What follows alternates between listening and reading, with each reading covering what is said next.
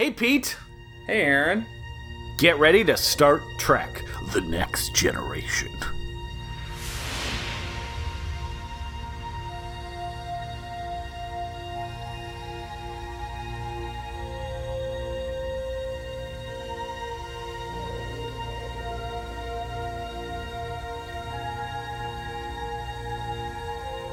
Space, the final frontier. These are the voyages of the Starship Enterprise. Its continuing mission to explore strange new worlds, to seek out new life and new civilizations, to boldly go where no one has gone before.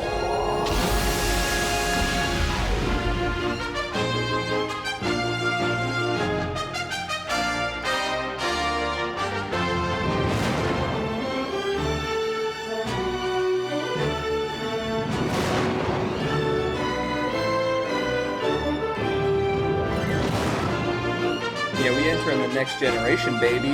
It's Star Trek babies, right? We're Star Trek babies. Star Trek babies. That'll be the first time we get something pulled down for copyright. Like, oh, you can steal songs and put them on it, but don't sing them. This is owned by Disney. So really quickly, we have moved on to the next phase of this podcast. And what podcast is it? Well, it is Start Trek, the spin-off podcast of We Love to Watch, which is a movie podcast hosted by Aaron Armstrong and Pete Moran. And this came about because Aaron Armstrong, me, Pete Moran, the other voice, were talking about Star Trek one day, and I was like, God, Star Trek's so good. I need to go back through those original movies. That feels like a good series to plow through. And Pete was like, never seen any of it, period. Don't know anything. Never touched the stuff. Never touched the stuff. Had a massive head injury, unrelated. But also haven't seen Star Trek. So I believe the two that you had seen was the 2009 reboot. You had seen Into Darkness, and literally maybe never an episode of the show. If you want to kind of hear us talk about, kind of pull back what Peter knew at the start of this, go back to our first episode, Set Phasers to Fundamentals. But we just finished 7 episodes. It only took us possibly 2 years, or a year, of going through an intro to Star Trek, the original series, and then going through all 6 movies, paired with episodes to get him into the series as well. Show some classic episodes, or in some cases, things that are helpful to know before you see the movies, like introducing Khan from Space Seed before the Wrath of Khan, or Sarek in Journey to Babel before he shows up in The Search for Spock. But now we're moving on. We're going to move on to the Next Generation films. And one thing I realized very quickly was that I didn't realize it. I knew it as a lifelong Star Trek fan. Now I can do the nerd voice making fun of myself in junior high, Peter, and I think that's going to be good for everyone. But it's the Star Trek movies, especially the first 2, take a lot from the continuity of Star Trek: The Next Generation. And they were just very different shows, very different movies. Star Trek, the original series, there's no intro to the group as a whole. There is just, all of a sudden, you're just meeting them on a mission. They all know each other well. Relationships are established, and then they have various missions over a 3-year show. The movies have a lot more kind of connection to each other, especially 2 through 4, but overall serve a general theme. But I think even the movies you could, in most cases, pop into in any order, and you'd find a lot to like. Next Generation is different in that while the shows were still mostly episode of the week, there is a lot of continuity that pops up. Now, it's a different kind of continuity than you would find in like a typical television format, where maybe like I'll use Star Trek Discovery. There's a kind of an overreaching plot each season. About half the episodes are are their kind of own isolated monster mystery of the week type show. And then there's also these broader plot episodes that come up. Star Trek The Next Generation was not that frequent. So we're going to kind of be talking a little bit about the Klingon Civil War arc, which was 5-6 episodes total over 5 years. When people talk about Q, which is a person that showed up in the first episode, we're a beloved recurring guest star. You're talking about 7 appearances over 179 episodes. So really, these kind of like continuity or arcs that happen are still pretty rare. The relationships tend to while the plot and the story beats don't really show from episode to episode, the more continuity is based on the relationships between these characters throughout the years. But having said that, the movies themselves really pull a lot from a couple arcs from Star Trek, which makes sense. It was something that worked well in The Wrath of Khan, and there were some story and some story components to pull up from those. So what we decided to do for Star Trek The Next Generation, this is kind of a slowing it down episode. Before we get into generations, we're going to introduce Peter to The Next Generation by showing him kind of what we did last time. 3 examples of highly regarded Next Generation episodes. Those are Measure of a Man, Yesterday's Enterprise, and Darmok. We're also going to show the pilot, Encounter at Farpoint, because this is a show where they did not start the series with them having pre-established relationships. They meet, they set up some things. It felt like it was important to show Peter kind of where it started. First day of school. Even though first day of school. And then we're also hitting one of the 2 arcs that has some components pulled in for Star Trek Generation. So the Klingon Civil War arc, which in this case means that Peter and I both watched The Emissary, Sins of the Father, Reunion, The Mind's Eye, and Redemption Part 1 and Part 2. Next time we'll do Star Trek Generations with the other little arc that is helpful to know before you go into that movie, which will be the episodes Data Lore and Brothers, and then the movie. So that's a lot of table setting for where we're at right now, and what we're going to cover today. I want to slow it down even more, though. Peter, you've watched now. Let's take aside Star Trek The Next Generation for now. You did just watch 9 episodes of that. But you probably have seen about 10 episodes of the original series at this point. You've seen all 6 movies.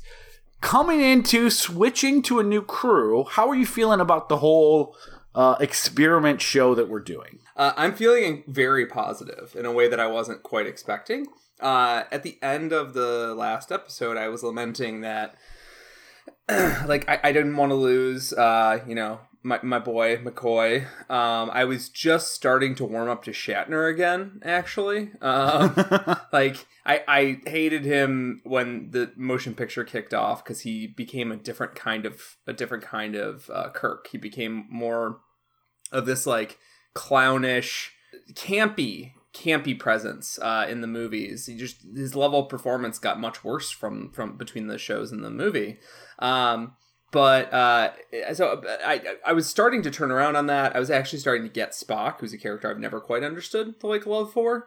I was starting to get there, and then all of a sudden it was time to say goodbye, even though every single movie was about saying goodbye in some regard.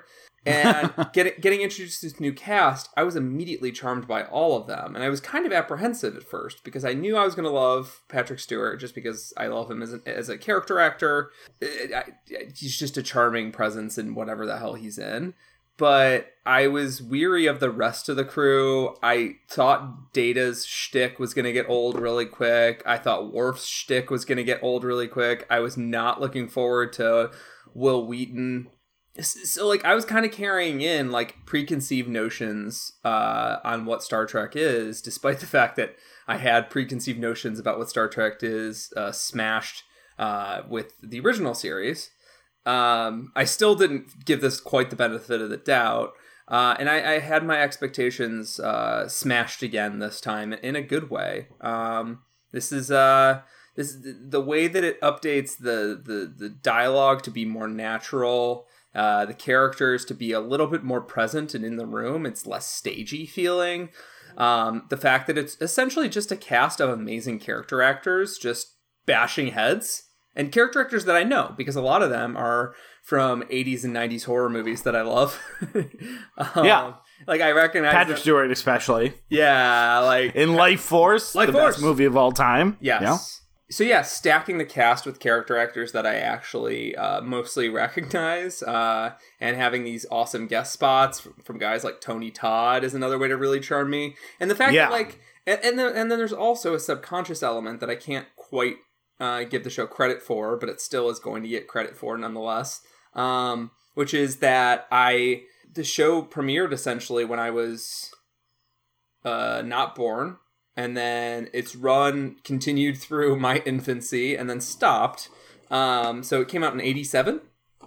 87 through 94, yeah. Yeah, so I remember catching bits and pieces of the show on Sci-Fi Channel or whatever in reruns. The like sort of warmth of the ship and the colors and the characters and all that like is triggering like serious nostalgia pangs, like nostalgia echoes in me in a way that I was not expecting, because I was like, I didn't watch the show as a kid, and realizing now I probably did, it's just I didn't know what I was watching. It was on in the background, like my dad was watching it, and I would probably wander in, get very confused, you try and explain it or not even bother explaining it, and then why does everyone want to fuck the bearded one?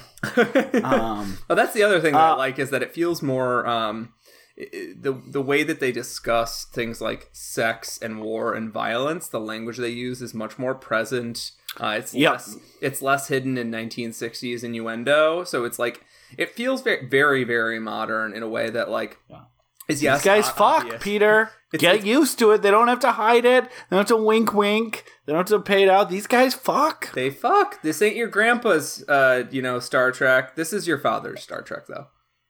This is very specifically your father's Star Trek. Yeah, and I'll tell you what, before we I want to get into a little bit of the history of the Next Generation. Not too much. But this really was difficult for me to pick out episodes because... So I will say, Peter, of all the episodes that you've watched, I wouldn't say any of them are any of my top 10 favorites. And I really struggled with that. And I kind of want to walk through why. Now, some of these are really great episodes that I love. None of them are bad episodes that I hate. And there's not that many of Star Trek: The Next Generation, but there is definitely a few. Star Trek: The Original Series, it's like, yeah, there's better episodes than other ones, but they just follow a very similar template because you always have, except for very extreme examples, you have Kirk, you have McCoy, and you have Spock. And it's main character, secondary characters, tertiary characters. And Star Trek: The Next Generation, from the get-go, tried very hard to make all of the characters feel like it is a true ensemble.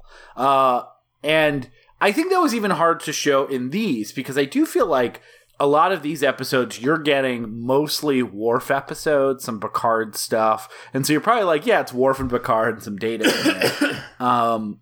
That's not really true when we go, if you were to go through all the episodes. It's just, hey, we just spent, we did the Klingon arc. That's 5 episodes. Those are all Worfy. Like, we did, a couple of Picard and Data stuff. But there's tons of Geordi episodes. There's Wesley Crusher episodes. There's Troy episodes that are kind of like the main plot is around them, or taking two characters and how those two interact. So that's a struggle in and of itself. Like, how do I show you what the show's about? This kind of crew, as opposed to Kirk plus others, in a way that makes sense. And then also, because the show is so much about the characters' relationships in a way that Kirk's version of Star Trek isn't as much, although those relationships are very important, especially for the main ones, it's not about kind of this evolving thing and getting to know these characters.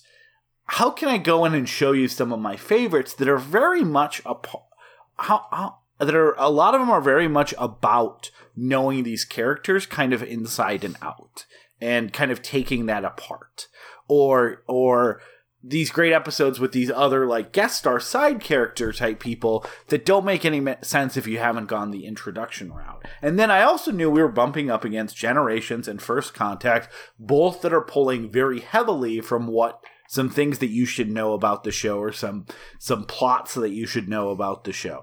So I really was like, okay, how do I compress, like, here's some good examples of, like, Darmok, Yesterday's Enterprise, and Measure of a Man are 3 episodes that you are going to find on, and I actually did some testing. I went and looked up 10 different top 25 Star Trek The Next Generation lists from various publications. I think 9 times out of 10, you would find all 3 of these on there. So I think, or at least you'd find 2 out of 3 at a minimum. So they're always in that conversation, even if they've never necessarily been my personal favorites, although Yesterday's Enterprise would come the closest. And then also, again, let you know what's coming in Generations, so you feel like there's the ground has been laid. And then also not overload you, because I feel like you need to see, with some cool stuff I'm going to show you later, you need to see Farpoint. So it's like, yeah, I made you watch 9 episodes just for an intro episode. You're still going to watch 2 more before the movie. And I was really like, how do I do this in a way that gives you kind of a taste of the show, helps you understand a couple plot points, but also recognizing, like, yeah, there's a lot more good stuff to come here. And that really has been the delineation between, I've said this from the beginning, between Star Trek, the original series, and Star Trek, The Next Generation. There is 20 or so episodes of Star Trek, The Next Generation that are probably in contention for, like, episode televisions I've watched the most time, some of my favorite things I've ever seen in, like, the medium, like, that I just have these warm memories of and every time I watch them, they hold up. And then the movies are, 2 of them are pretty good as, like, action or, like, big screen endeavors, but don't really, I think, capture the series at its best. And then 2 of them are kind of like, what the fuck is this, guys? That are like would-be bad episodes of the television show. As where the original series is, there's some great episodes of television, but the movies are really where, for the most part, as a whole, they figured out the format really well. So yeah. So first off, before we get into the history and back up a little bit, I made you watch 9 episodes. The episodes were very heavy in some specific things. Like I said, you're getting a Klingon Civil War arc that was 4 episodes over 5 years. And you watched them basically one right after the other. So how are you feeling just in general after watching 9 episodes of The Next Generation? Are you hungry for more? Were you getting a little sick of it at the end? Like, where were you feeling overall before we get into episode by episode?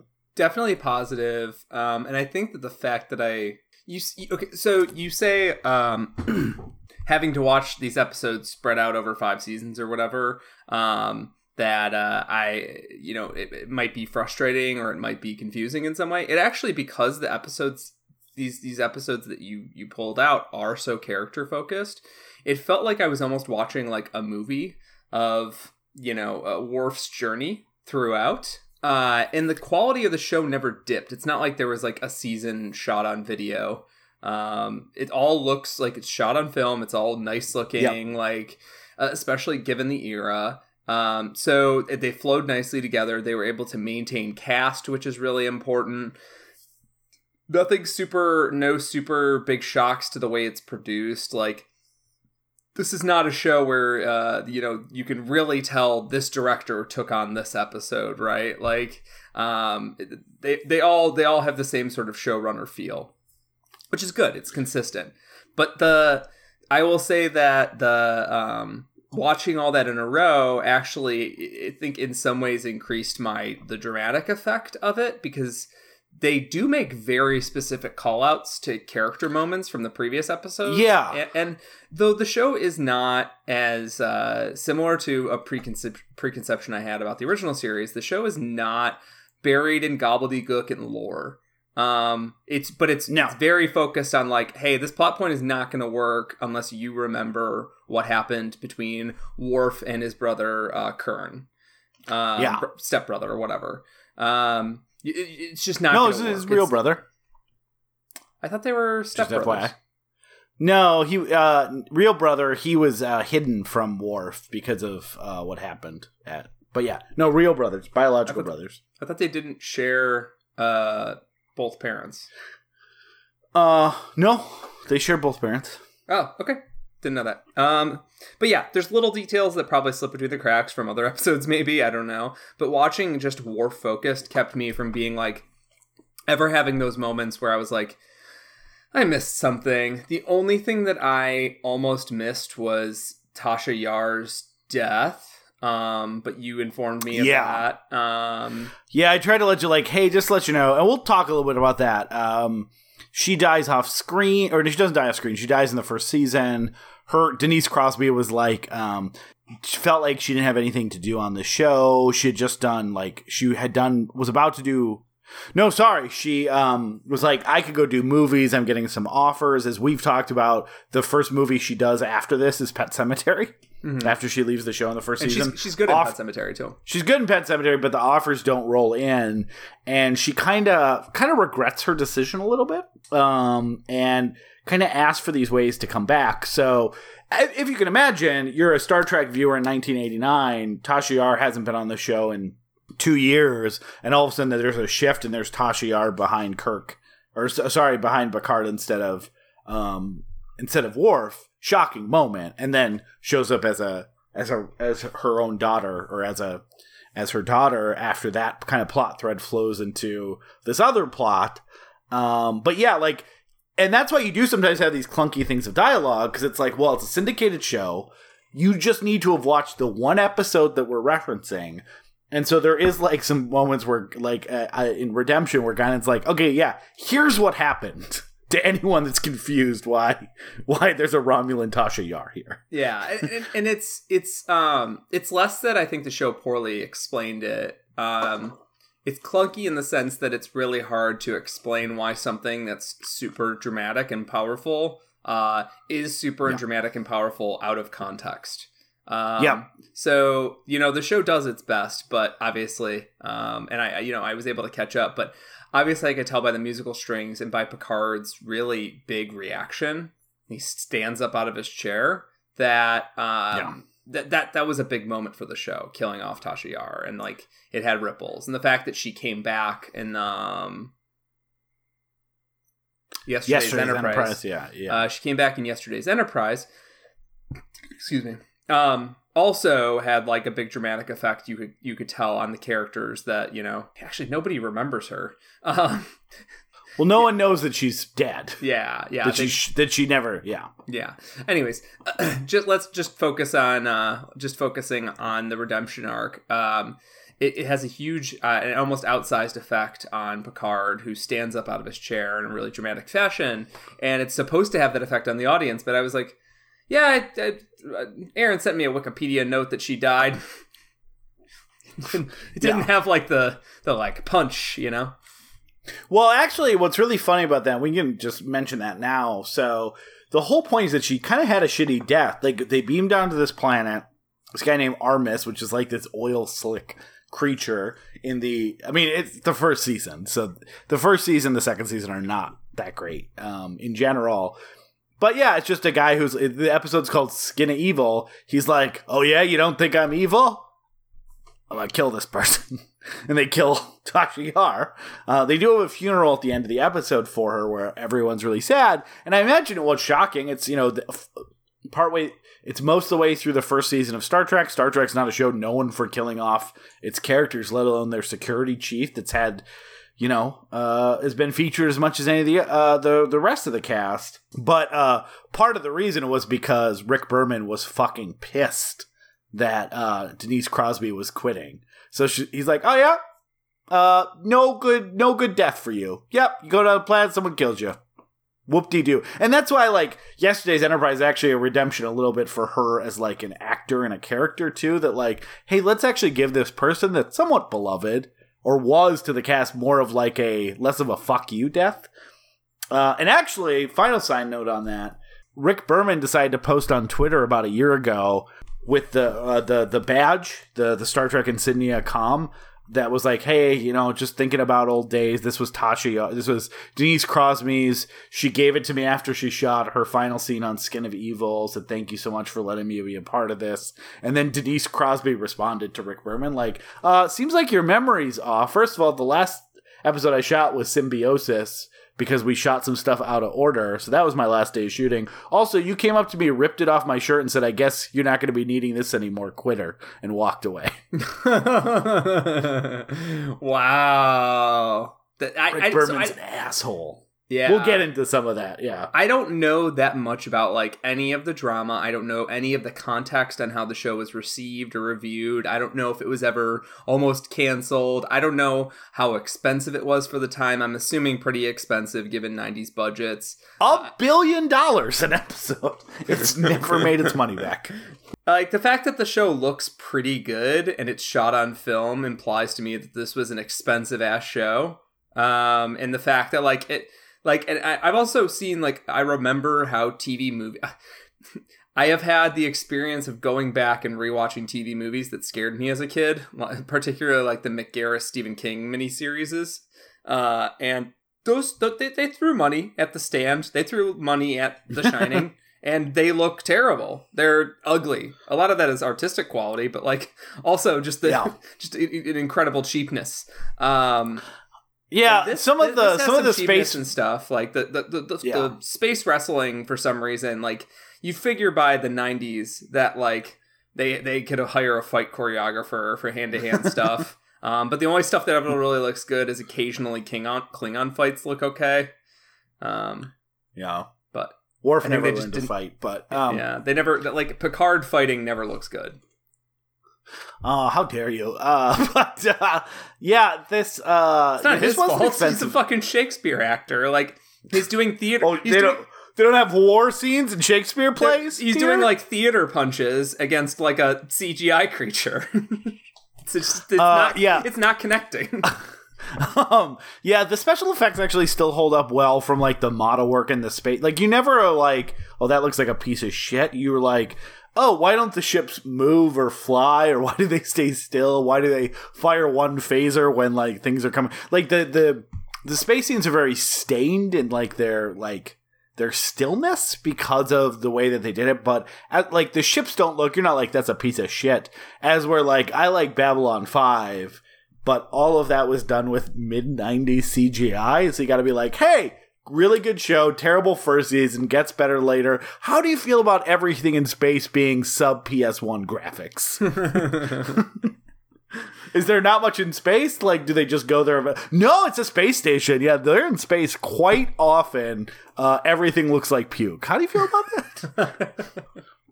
There was that weird quality of CGI of that era, which I don't think the show has, mind you. No.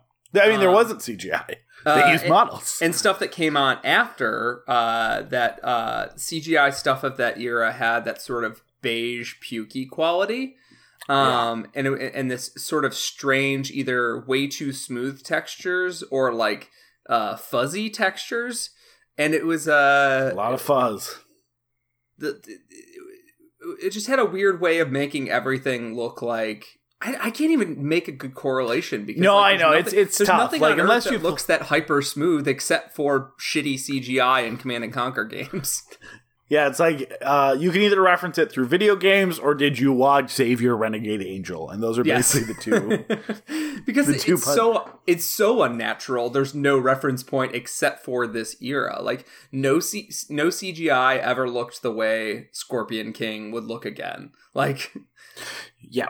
They figured something out. All the characters, there was something that I was reading about a few years ago, and this is definitely an asterisk, but was about the biggest revelations for a lot of CGI characters is adding subdermal layers of texturing. So, like, your skin is not obviously just one solid object. It's a series of, dermal layers, and, like, the more texture if you make skin look like a series of textures overlapping one another, it looks more real than if you and how light and oil reflect off an arm. But if you don't do that, it just turns into this super smooth globby thing, And that's how you get Scorpion King. Yeah, so much that CGI was bad, and it definitely helped to cut corners because these types of shows are expensive, and the only reason that we got one that, like, again, it's pre-CGI, so it's all model work and in-camera effects, and the fact that it doesn't look like garbage is because they had money, because it was Star Trek. There was a lot of money behind this. So let's talk a little bit, Peter. I want to talk a little bit about how the show came to be. I want to talk a little bit about my history with this show in particular, and then I say we get into some episodes. Yeah, let's do some overview, because like this is not a show that I know anything about except for what you've told me and what I've watched.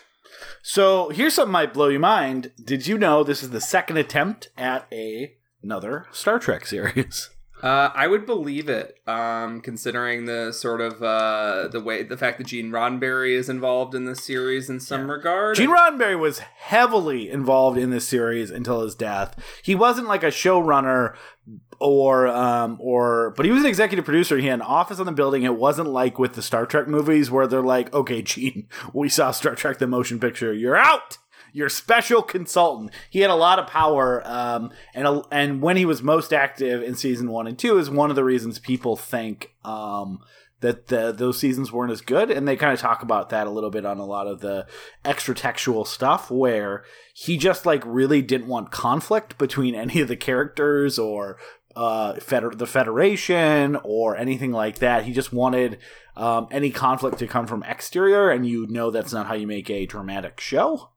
So, he didn't want anyone to go through like personal turmoil at any point or have tough decisions. That's awesome. I want more shows to just be about nothing. You just see the alien and then they do the good thing because they're good guys. It's fine. Like, oh, maybe sometime he like has a bad day and he's no, they don't have bad days in the future. I'm Gene Roddenberry. No bad days in the future. But anyway, we'll get into that. So there was an attempt in the 70s to make, it was called Star Trek Phase 2, and it was going to be another 5-year mission of Kirk and company. We didn't talk about this because there was so much to talk about in the motion picture. They had almost everyone back on board. There was about 13 scripts written, and it was finally scrapped. I'll save you, there's whole books written about it, but it was finally scrapped, and the pilot, or the repilot for that, was turned into Star Trek the Motion Picture, which is one of the other reasons you get, Decker and Ileana from that movie, because they were supposed to be permanent crew members that were added as a couple of cast members hadn't fully signed on and stuff like that. P.S. If you haven't figured out, Commander Will Decker and Ileana, a weird mystical alien with a past relationship, may have inspired 2 people in the pilot. Can you guess who? Oh, I can't even think of the 2. You don't remember those 2? The motion? Oh no, I see what you're doing. Is it Wesley and Wesley's mother? Yep, Data and Georgie. Georgie. Porgy. Georgie. You said a show about nothing, and now I have Seinfeld in my head. Because you know how you get shows in your head, like songs sometimes, Peter? Mm-hmm. Keep up. Way to go, showhead.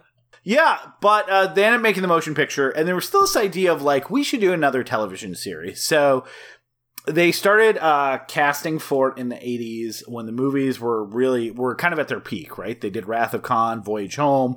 Movies are doing well. They're like, let's make another series. We'll cast unknowns. We'll set it so far in the future it won't affect the movies. And it was really seen initially by both fans and TV critics as like a slap in the face to the legacy of Star Trek. That like really like, why would you make, who cares about these people? There's no Kirk, there's no McCoy, there's no Spock.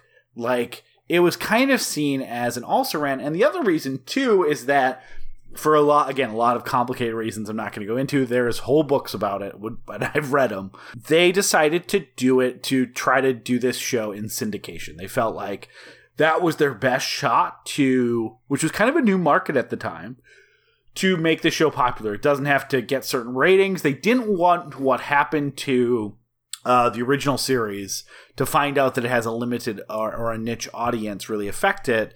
and a network wanted to move it around. It's like, nope, we'll just sell it to all these local, stations individually, and they can air it whenever, which is why my experience of watching it Saturdays at 6 is probably different than if, your dad probably watched it on a whole different network, a whole different, he may have watched it on NBC. I watched it on my equivalent of ABC, and on and on and on.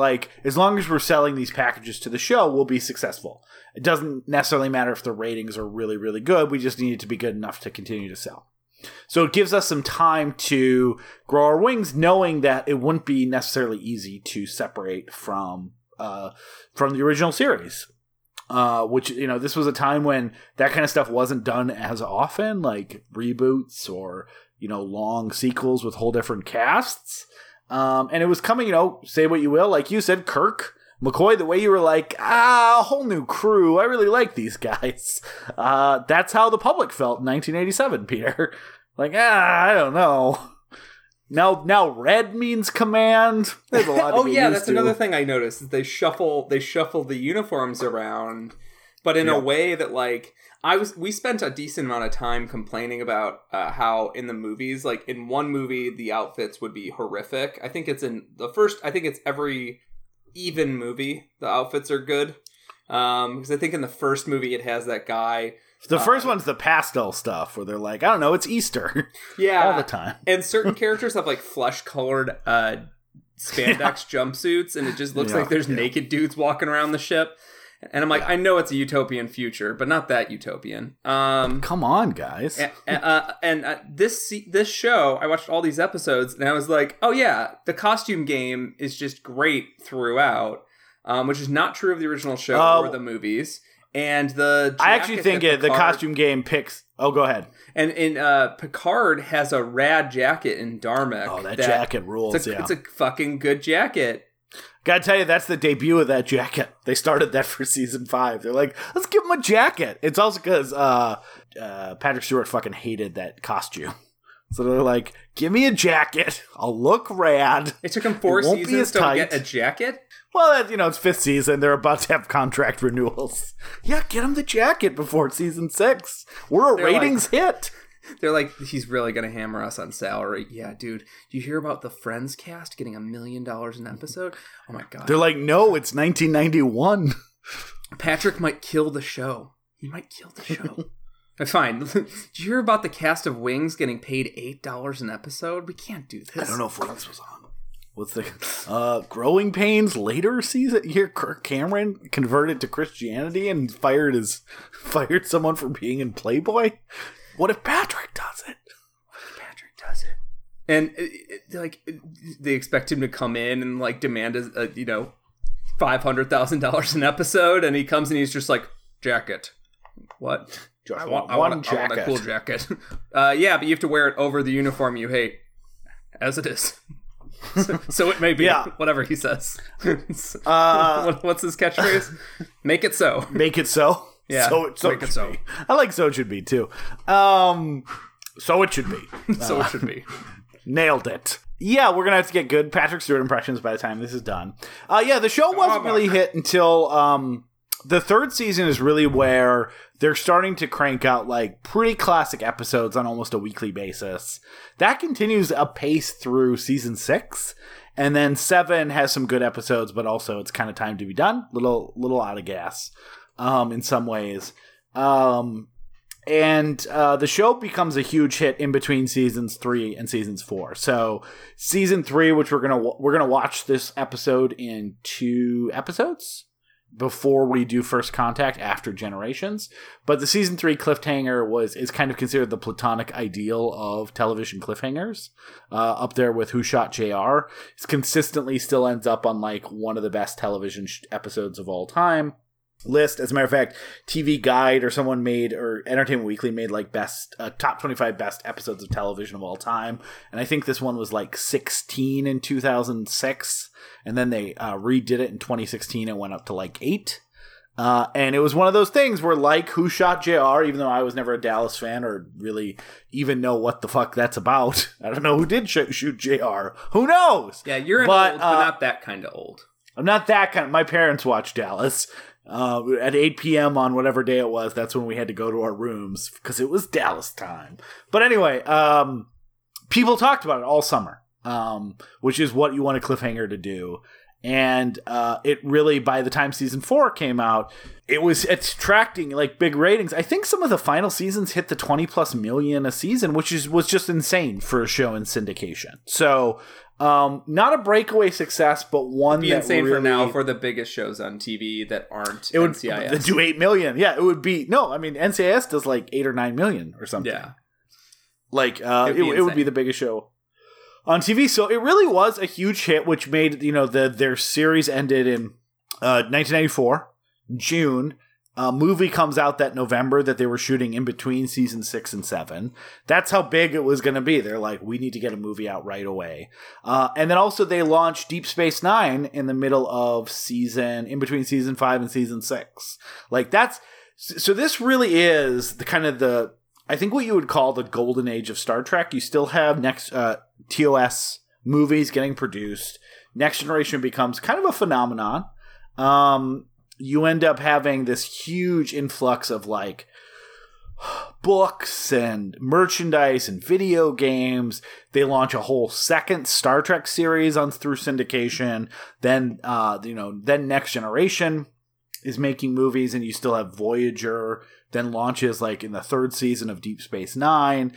So like it really was, but eventually there's a crash. But this, which we'll talk about at some point with Enterprise, before it kind of gets its mojo back again with J.J. Abrams' reboot and now Star Trek Discovery on CBS All Access. So, but it also really had trouble finding its feet because you had a lot of conflict with some of the writers. The writer staff season 1 and 2 didn't last.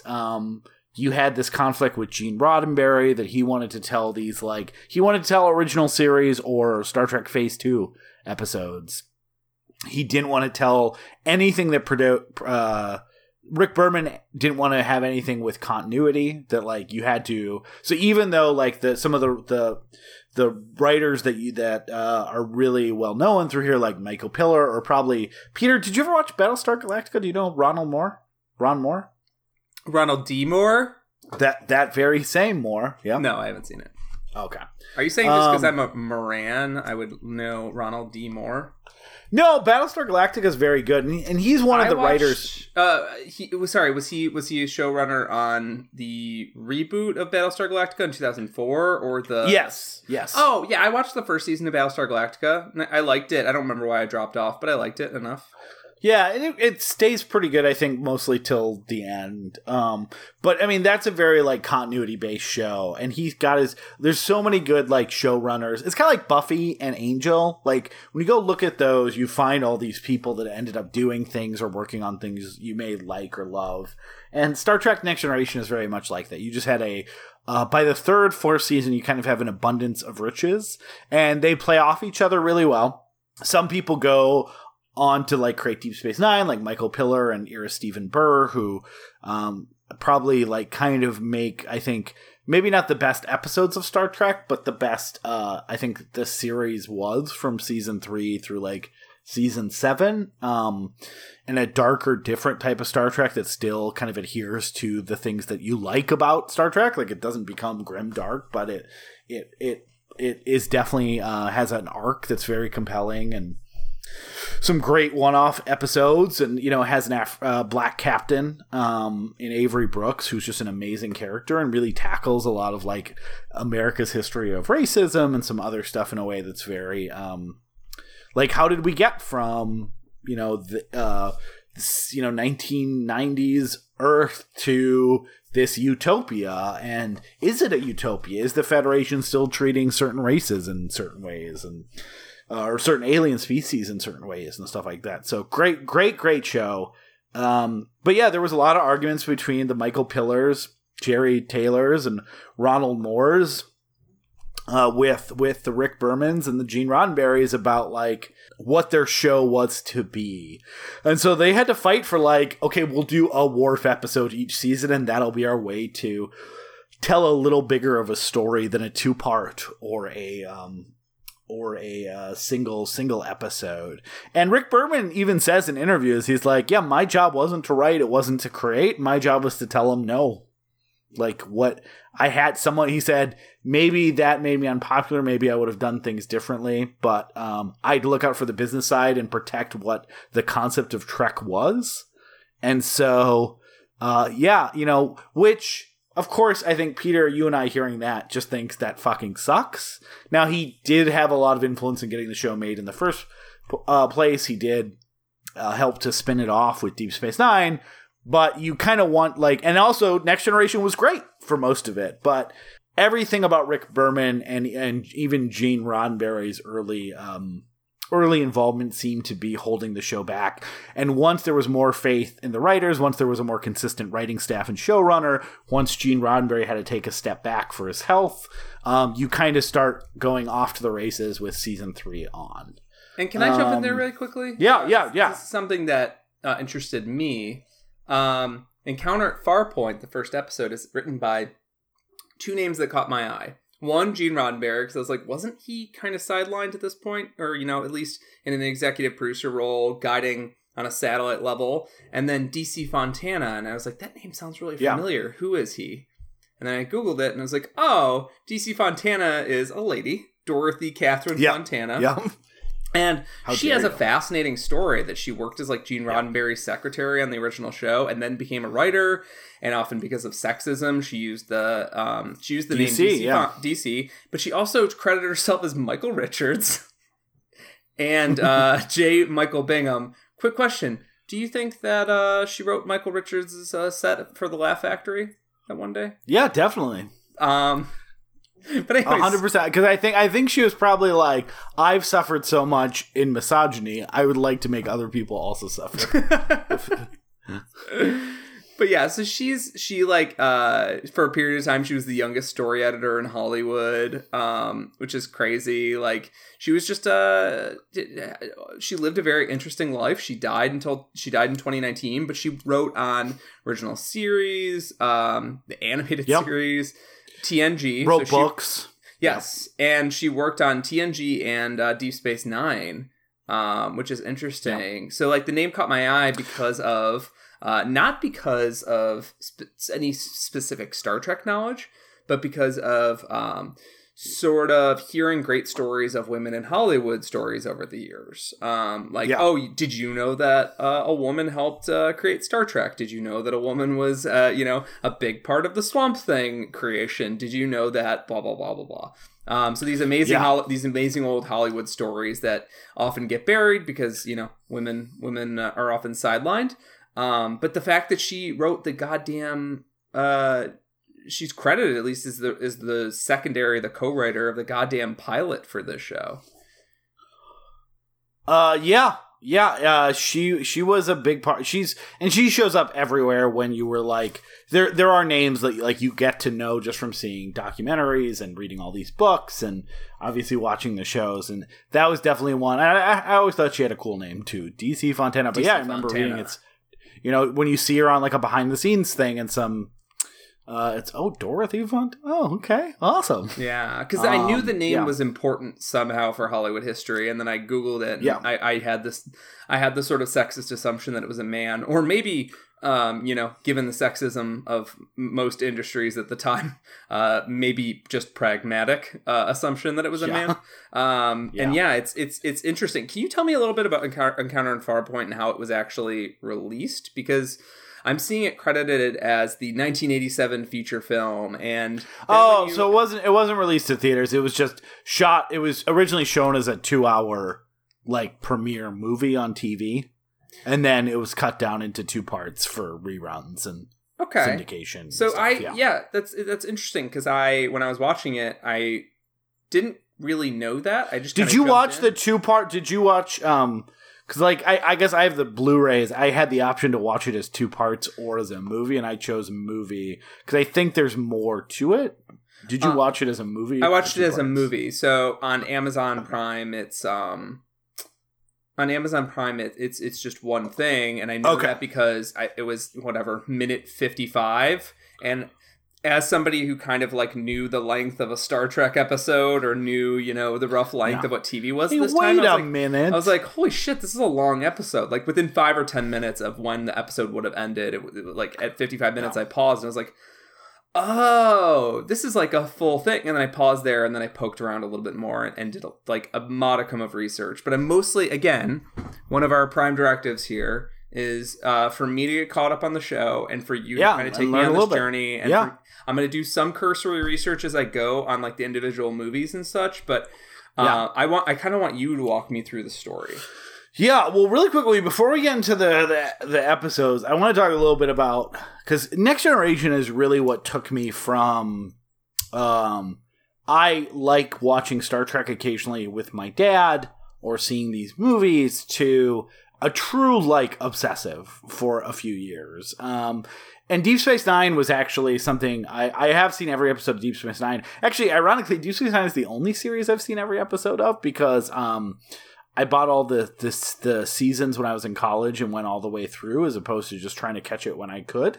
They're still actually made a list last night. I was so excited to record this episode of like, what are the Next Gen and TOS episodes I've still never seen? Because I know there's a few. And part of that is because, I watch these occasionally with my dad. They were on Saturdays at 6. I wasn't in bed. Sometimes he'd let me watch them with him. He didn't get to watch them all the time either. And it wasn't until the last season that we were watching it almost every single week. And I was legitimately excited for the finale, which was, hugely publicized. They did a huge, like, Saturday marathon. We didn't have cable. They never did marathons on, like, ABC for anything. I'd go over to my friend's house with cable, and they'd be doing Godzilla marathons. I'd be like, fuck you, I just get to watch one, and then wait a week. But they did, like, the 10 most popular Star Trek episodes. It was hosted by Jonathan Frakes. They did a documentary. And I got to watch all that. And then they did the finale, which we'll definitely talk about at some point. Please don't do any research on that. And it wasn't until after, that's like fifth grade for me. And then I just am so like into it. We live 2 blocks away from a library that I could walk to. So I started going to the library constantly and checking out like, so much like other series, they did some novelizations of some of the episodes, but they also had a very healthy, we're going to release original Star Trek fiction stories, like a Star Wars or other popular sci-fi stuff. And there was tons of these books. I would go out and check out my max limit of Star Trek books and read a book every 2 days. I'd check out all the books they had, and they had a lot, the nonfiction books, called like Chronology or Compendium or Companion. And sometimes, or the Nitpicker's Guide to Star Trek, because it would show behind the scenes stuff and like the making of Star Trek, the motion picture. And really like, that was an easy way that I couldn't watch TV when I wanted. I didn't have access to watch all the show, but here's a way for me to kind of satiate that obsession that only 11 or a 12-year-old kid can have. And then so I read about all the episodes before I had seen most of them, and actually that's how I had to watch these episodes, Peter. So part of the reason I've never seen a lot of them is that, so they started, Star Trek Next Generation was still a big draw. For years on my local ABC station, they would show a rerun a week. They would just replay through the series over and over. Right? So I would have to get our newspaper, figure out which episode was showing, and then I'd buy blank tapes and have to figure out if that was one of the ones based on reading the synopsis or trivia around each episode in these books, if that was one that was worth recording. Because I didn't have unlimited access to tapes either. So I would like literally go through and be like, okay, so this Saturday they're showing this one. That's important to this plot. I really want to see that. Next week, Data Finds Love. I don't care about that. Like, and then eventually they started showing 5 nights a week, every night at like 11 p.m. for like a year. And I'm like, okay, I'm going to get more tapes and I'm just going to record them no matter what, just so I can see them. And it was the same thing with kind of the original. So then I got super into the original series too, even though I had seen, like I said, some of that. But that wasn't shown in syndication. So my way of like getting that was finding video rental stores that would rent you individual episodes, which I wasn't able to go. Like, I couldn't just go to a video rental store half the time, but I would sometimes like have a way to go and like, if I do this, can I go rent 5 Star Trek episodes? And I would go rent 5 and I'd get to watch them, and it might be a month or 2 months later, but I'm still reading about all the episodes and all that stuff through there. So it was a ton of work to see these fucking episodes. Because you couldn't just go and like, oh, is it on Netflix? Do I have to buy it? Where is it streaming? They didn't even have seasons of it. Like, I had to just like set the timer, hope no one fucked up the VCR, hope I got the episode, hope the tape wasn't shitty, all the other things, and then like eventually sort of pieced my way through a good chunk of The Next Generation. And then, of course, by the time the DVD sets come out when I'm in college, I didn't do too much of like going back to the ones that I had missed. I did a lot of, I get to rewatch all these in non-shitty VHS unlabeled format. Because I was like a crazy person. I just had tapes and tapes, and I didn't label anything. So I'd be like, oh, I know that one, I think. Oh, if that one has preemptive strike, then I know it's going to circle back. So that's how you watch The Last Outpost. Yeah, and you're like, the Memory Vox tape has, it obviously would not be... Sins of the Father, because we didn't have Memory Box tapes then. What you really need are the, Recordadex tapes, which are, much newer, and it'll give me a much crisper picture because Dad didn't record the Super Bowl over that one. Exactly. So, like, and that's part of the reason why I know so much about Star Trek, because in my ideal world, I'm just sitting and watching Star Trek all the time, but I didn't have that option. Because I wasn't able to watch stuff, but I could always read. So I was, and thankfully my library had more than enough Star Trek stuff. And then I would get stuff for, Christmas. So here's a book about the Encyclopedia of Star Trek, or one of my first, my parents got me like the Star Trek Encyclopedia, which was like a CD-ROM, like it was Encarta or some shit, Wikipedia for Star Trek. And you just go and read, and it would show clips from all the shows and stuff like that. So, and Deep Space Nine was in the middle of its run at this point too. So I kind of felt like, well, how can I possibly, so I would try to record Deep Space Nine, but it was infrequent and I was in the middle of it. So Deep Space Nine took me forever to finally get back into it. But once they did release all the seasons, I bought them all and I watched them in college. But yeah, that's part of the reason I know so fucking much about this show is not because I was on like Internet Movie Database and like, not that that's bad, but I literally was just like, how there's so much of this thing. How do I get more of this thing?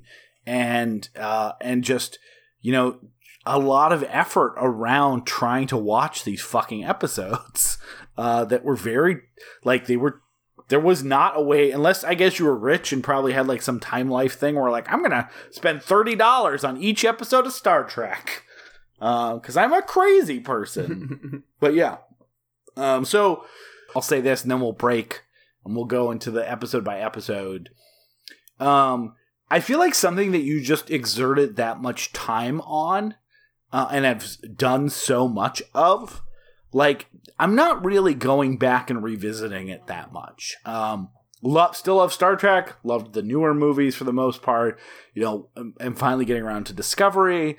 But, like, I'm not going back usually and watching yesterday's Enterprise that I've seen 20 times and read about 100 times over and over again, right? Like, so one of the really things that this really was fun for me to revisit all these episodes, and I was surprised how much I was like, oh yeah, some more Star Trek to watch tonight. Like, I was really excited once I started watching these. It wasn't something where I've seen it so many times that like you're kind of half paying attention and half on your phone, because I don't need to watch this to be able to talk about it. It's that ingrained in my memory. I was like compelled. I was excited. I'm even more, I've been poring over a little bit like, okay, what would be some other good ones? How can we structure this so you get some other good episodes in there? Like, this has been extremely fun for me to have an excuse to revisit all these, as well. Especially in these fucking remasters, which we don't have time to get into. Look up how they did the HD Blu-rays. Fucking insane. But they look gorgeous. and 100% worth it. But yeah, I just want to say this has been so much fun to go back through, and I can't wait to talk about all these episodes and many more to come. And I will apologize in advance if you're like, hey, Aaron, weren't we supposed to move on? Like, you're showing me some other codas, but like, I'm sorry, Peter. This really is, when we talk about like the meat and potatoes of my love of Star Trek. I love most of it, but Next Generation episodes is really like, if I had to pick one Star Trek thing to have the rest of my life, and only one thing, it would be Next Generation. Yeah, and for me, like, the Next Generation seems like the thing I would actually return to. Like, I enjoyed the original show, the original series, as you know, both with legitimate enjoyment and as a novelty, but like my heart wasn't attached to it the way that like it is to some of the movies. Like, I'll definitely rewatch Wrath of Khan and 3. Probably the original 4 I'll end up watching again and again a few times in my life. But the original show, like, if I return to the original show, it's to see episodes I haven't seen yet. Yeah. With this, I could see me being like, I do want to, you know, scratch that itch. I don't know if I'll necessarily go back and watch an entire season of it, but when this is all over, I could see myself being like, I want to watch Encounter in Farpoint again. I want to remember how we're introduced to Kirk and how the show felt and all of that, and get a taste of that texture. But get a feel for that. And texture. You're going to be like, hey, Aaron told me that Data fucks Tasha Yar, but we watched 30 episodes. We never watched that episode. Yeah. You're Googling like episode where Data fucks Tasha Yar. Because it's 3 a.m. and you're asleep and not responding to your 18 text messages. Yeah. Second episode. It's crazy. Anyway. I can also guarantee I forgot that they reference enough. I could find a video on Pornhub that is taking that, and then when they cut away to it, a shitty videotape porn parody. I'm sure I could find that on Pornhub. Yeah, 100%. I'm sure you could. Also, so Denise Crosby made a documentary in like 1997 called Trekkies about Trekkie fandom, and interviews Brett Spiner and shows fan art that's been sent to her of those two having sex. It's very charming. All right. Yeah, I'm gonna have to watch this. Trekkies? Trekkies, yeah, that sounds amazing. Yeah. I like the idea also just of her perspective as somebody who was sort of left the show of her own accord and then was like, you know, maybe I didn't maybe I should have been, you know, just taking offers in off season or something. Yeah, Trekkie's the first. She tried to make like a Johnny Come Lately sequel. Trekkies 2 in like 2006, I want to say. That wasn't as interesting. But yeah, Trekkies in 97 is pretty good. It's also like really pre-internet fandom, so it's when there was conventions all the time. I mean, obviously the internet was around and Trekkies were some of the first people on it.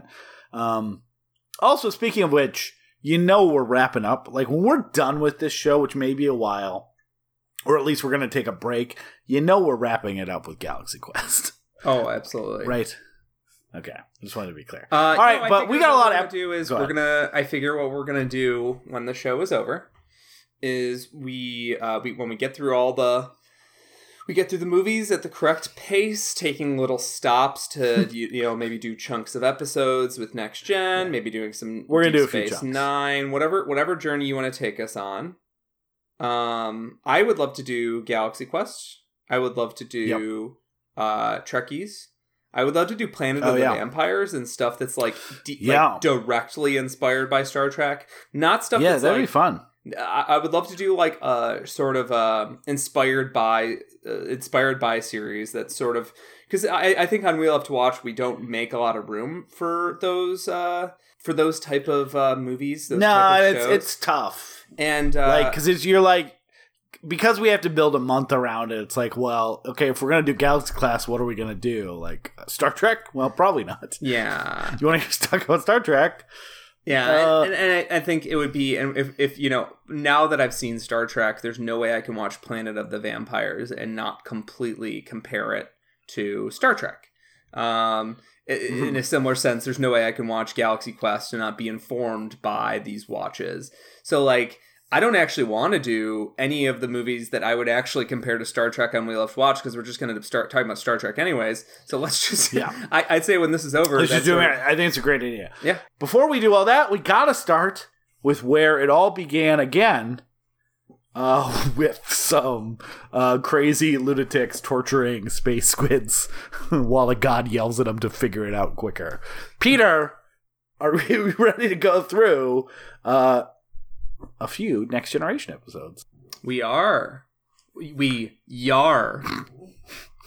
Yar. Tasha Yar. Tasha Yar. Yar. Tasha Right. Yar. Peter, let's start at the very beginning. A very good place to start.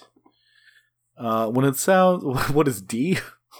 Do. D stands for Do, Re, Mi, as in the Enterprise NC-1701D. Mm-hmm. That whole thing didn't work at all. I forgot words. I forgot how sentences work. That's actually very appropriate, because did you know that the Heaven's Gate cult was very into sci-fi? I would assume they if they're into wizards, they really fucked up. Their two primary sort of patriarch and matriarchs were, I think, Do and T. Oh, of course, yeah. Everyone knows that. Like referencing the scales. Oh, no, I didn't know that, obviously. But you would, because I think Heaven's Gate, that's California, right? It's a San Diego local cults. Chopping off genitals, killing yourself, wearing sneakers, all the local San Diego stereotypes. You just gotta get in that spaceship. It's behind the common! Quick, wear your sneakers! I just want to fly. Yeah, that was popular, I think, about the same era. So do you think it's Sugar Ray's fault? Off, baby. Wear my Nikes and my Reeboks. I don't remember what they wore, so I went both. Just want to fly. Someone's at home right now going, "It's fucking Adidas, you idiot! you gave yourself room for 2 answers and you got them both wrong." No. Speaking of weirdo aliens, Star Trek. So this is the pilot, aired as a 2-hour premiere. Peter, you may have figured out, either through research or just kind of understanding story structures, that it was meant to be a 1-hour pilot. And then they said, let's make this a 2-hour pilot. And they added all the Q stuff. And I noticed as I was scrolling through episodes to get to, not looking too close, but scrolling through episodes to get to the episodes we're going to be covering today. I noticed a lot of episodes had Q in the title. So this little trickster's going to be back. I've got a feeling. He's going to be back. Yeah, so Q is probably my favorite non-regular Star Trek character. He has some great actual moments. He has some very funny episodes. Q was the person, when there was a Q episode, even my dad was like, I still remember Deja Q when Q shows up before like the credit sequence. And he was like literally like a child going, Q. Like he said Q out loud, like in a, oh shit, like voice. And I still like that has burned itself in my memory just because I was like, oh, I've never heard my dad react like that to a piece of media. This is the only one where he's kind of the judge of humanity, eventually just becomes a guy that visits and like has an attachment to Picard, challenges them or sometimes needs help. We'll definitely show some Q episodes after we get through some of these other ones. But yeah, so first day out of the gate, they're driving to their first mission, ready to pick up the rest of their Q. All of a sudden, a god stops them with a net and is like, "You guys humans suck. Here's a little view of your barbaric past. You don't get to go to your mission." He says, like, "Hey, stop putting us on trial." Q's like, "Great, a trial? Excellent idea." Puts humanity on trial for not being sophisticated enough to roam the stars. The test then is them solving their unrelated mission, where you can kind of see it was kind of an add to an already completed script. They go to this planet, the Farpoint Station, which was built quickly. It's architecture no one understands and seems to be magic. They pick up Riker, Geordi, Beverly, and you do get these little vignettes where you get to meet all the crew, get to have them meeting each other. When they're outrunning Q, they separate the saucer section from the nacelle section. Yeah, we're going to need to talk about that something quite a bit. that they... We're going to need to talk about that quite a bit. So, yeah, we will. That was something they thought they were going to do a lot and then barely ever used it on the show. But anyway, so they eventually figure out that the reason that Farpoint has its power and its magic is that they have the Bandai, I think they're called, have captured an alien and who can change forms and turn energy into matter. And they are using him to create the station by kind of torturing him with a small amount of energy, not enough to escape, but enough to live if he continues to serve their will. Its mate shows up, and Picard finally figures it out while being taunted by Q that he's never going to figure it out. And they give the station energy so it can turn back into its, real form. It's like a giant space squid. They go about their way, and Q's like, all right, I'll honor the deal, but this probably won't be the last time you see me. So yeah, you get little vignettes of the characters. You get some interactions. The interactions, definitely, it's a pilot, so there's a lot of things that change, as I'm sure you noticed, Peter. Like Troy doesn't telepathically communicate to Riker ever again. That was one thing it was a gap here, was their general relationship. It feels like it got really professional right after this episode. So it comes back as relationships and stuff like that. And there's an episode I don't know if we'll watch where Second Chances, where there's like, maybe we rekindle this. But yeah, I hinted at, it does definitely come up occasionally. I hinted at romance in the past. That seems like it was going to be a bigger thing. That's a lot of like pilot to air, right? They shoot it, they get the pickup, they go from there. There's a good list of, I had a book that listed all the changes of things they stopped doing in the pilot. Picard actually the whole first season, this is the only first season episode we watched. Picard's whole thing was like, and one thing was consistent, was that Riker and Picard were going to be a little more at each other's throat. That they respected each other but weren't going to be warm or friendly. That changed pretty quickly after the first season. They didn't want a Picard, a captain who's calls him constantly number one on is sort of a cute missions, thing. There's a couple episodes where he calls him number one. It's clearly like a term of affection, but I feel like that's stemming from the fact that the writers knew that there had been previous conflict. Yes. And there actually isn't that much like the first season has a lot of like, we respect each other. You're my first officer. I'm not friends with my crew. I'm not warm towards people. Children scare me. He mentions that. Oh, yeah. We got to talk a lot about my preconceptions of what Picard was and what actually he is in the show. Yeah, it does change. Like, but that kind of like him trying to always maintain a little bit of a social distance between the people he commands. Even if it gets warmer and they have more in-jokes, kind of stays throughout the show. But they do become friendly and he trusts his crew a lot more. Like that kind of like... another thing that stays throughout it is... and they did this because they didn't want another thing where Picard's always going on the away team missions like Kirk. Like they wanted to separate them as characters. That it makes it seem like Riker is like, nope, my captain doesn't go on away missions, where later they kind of establish that Starfleet protocol, like don't send your captain down to a planet, send some other officers, in this case, your second in command as needed. And that stays throughout it too. It's actually super rare to see Picard go on an away team mission. He's usually commanding things from the bridge, even if you didn't really get a sense of that from these episodes. So yeah, Peter, we're not going to drill down to all these episodes in a lot of detail, but you're meeting a lot of people. Some you knew, some you didn't. You're getting a sense of characters that will change quite a bit from the incarnation we get to see them. What was your vibe? And also you're meeting one of the most famous antagonists in the series of Q. What was your thing watching this? All right, so I've got some big reactions here. One, Picard is a big stiff.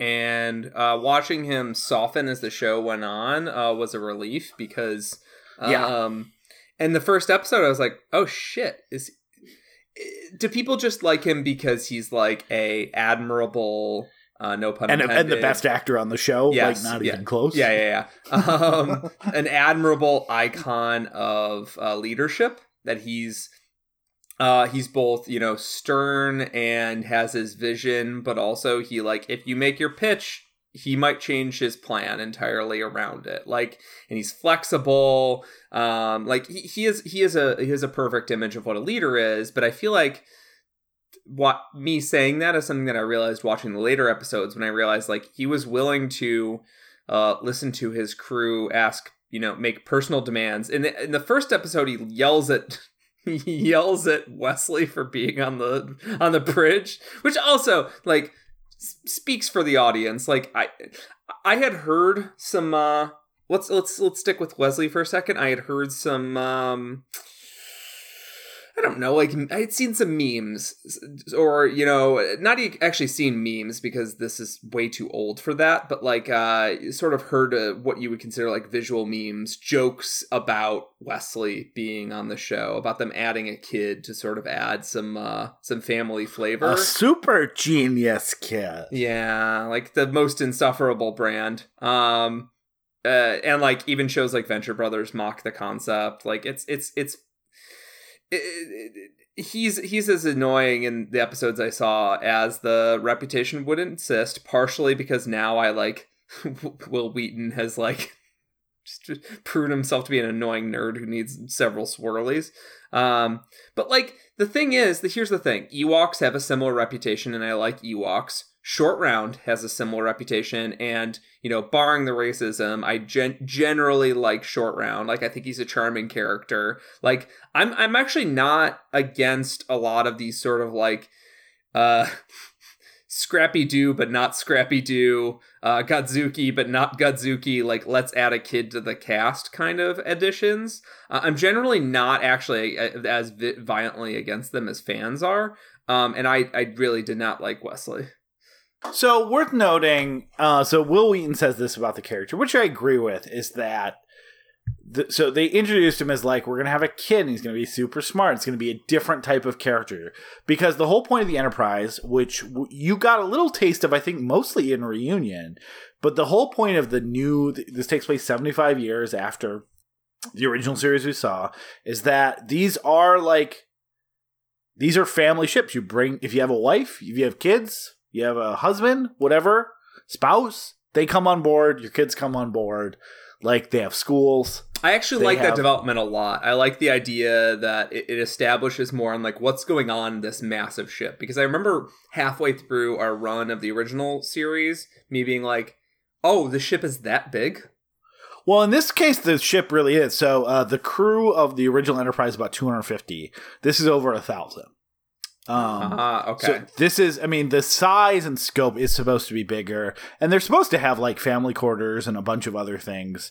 So I like the idea, like, hey, we're setting this up for, like, these aren't all people that abandoned their families to go into space. This is not a 5-year military mission. This is, like, your explorers, your doctors. This is your job. Like, people live on their starships in a lot of cases.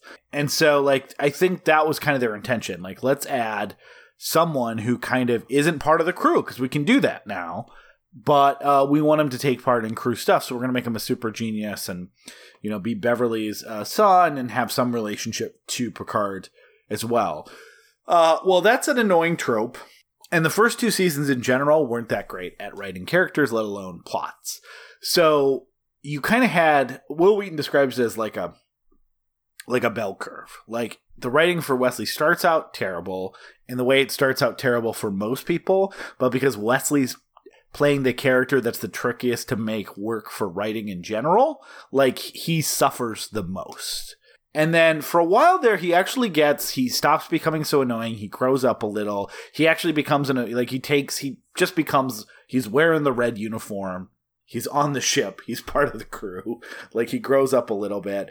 And then he says that then the writing got a different kind of terrible, where it was like, fuck, we got to do Wesley episodes. I don't care about, like, none of the writers were that interested in trying to make him work anymore. And so he leaves the show midway through the 4th season. So you actually didn't have much Wesley. There are some good Wesley episodes. If I might say, I called him Wesley because somebody better change his diaper. He's a baby. Yeah, he's also very wet in Encounter on Farpoint because they're like, how do we use him? I don't know. He falls in the water at the holodeck. Yeah. And that's actually, he just falls in the water to cover up the fact that he wet his diaper. Yeah, that's also a big change for you. They have holodecks. I'm sure you've heard of them, heard the memes. I've heard rumor of the holodeck, but you're going to have to explain what the fuck it is. Can you die in the holodeck? Is it like a video game in a movie where if you die in the game, you die for real? No. So essentially, it is like VR. It works like, except you can establish whatever programs, and it's displaying the holographic imagery to you in the moment. So eventually you can act through novels like a video game. Sometimes it's just scenery. You see a little bit of like Worf's training programs in one of them that he uses. I mean, but Worf's training program, that scene is a lot less dramatic knowing that he couldn't have gotten murked by those jungle scum. Nope. So there's safety procedures that make you so that you basically you can shoot a gun at someone, you can't get actually hurt in the holodeck, besides like falling from like, you can be fake climbing a mountain and trip and like twist your ankle, which occasionally happens, but nothing like that knife can't actually stab you through the heart. Like that gun phaser can't actually shoot you. The way it supposedly works too is an elaborate series of virtual conveyor belts and holographic imagery that is constantly changing your perspective. So even though it's in that giant room, that's why they're like, oh, the wall's there. If they had started walking towards it. But, it's essentially a magic room. Yeah. There's some great holodeck-themed episodes. As you can imagine, one of the big plot themes that run through Star Trek series from here on out is, what if the holodeck safety procedures broke?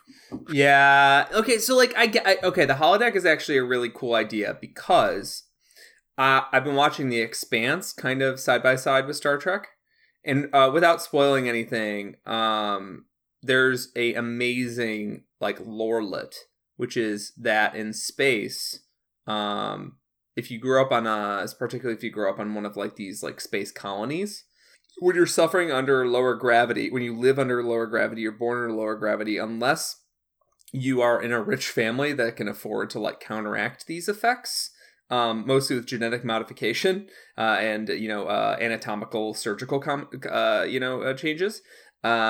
You grow up with birth defects and long fragile bones and sort of bird-like bones. So certain characters that are belters and grew up in space have these defects. And the reason I bring that up is because there's also a character that grew up on Earth and then has been living in the solar system for, decades.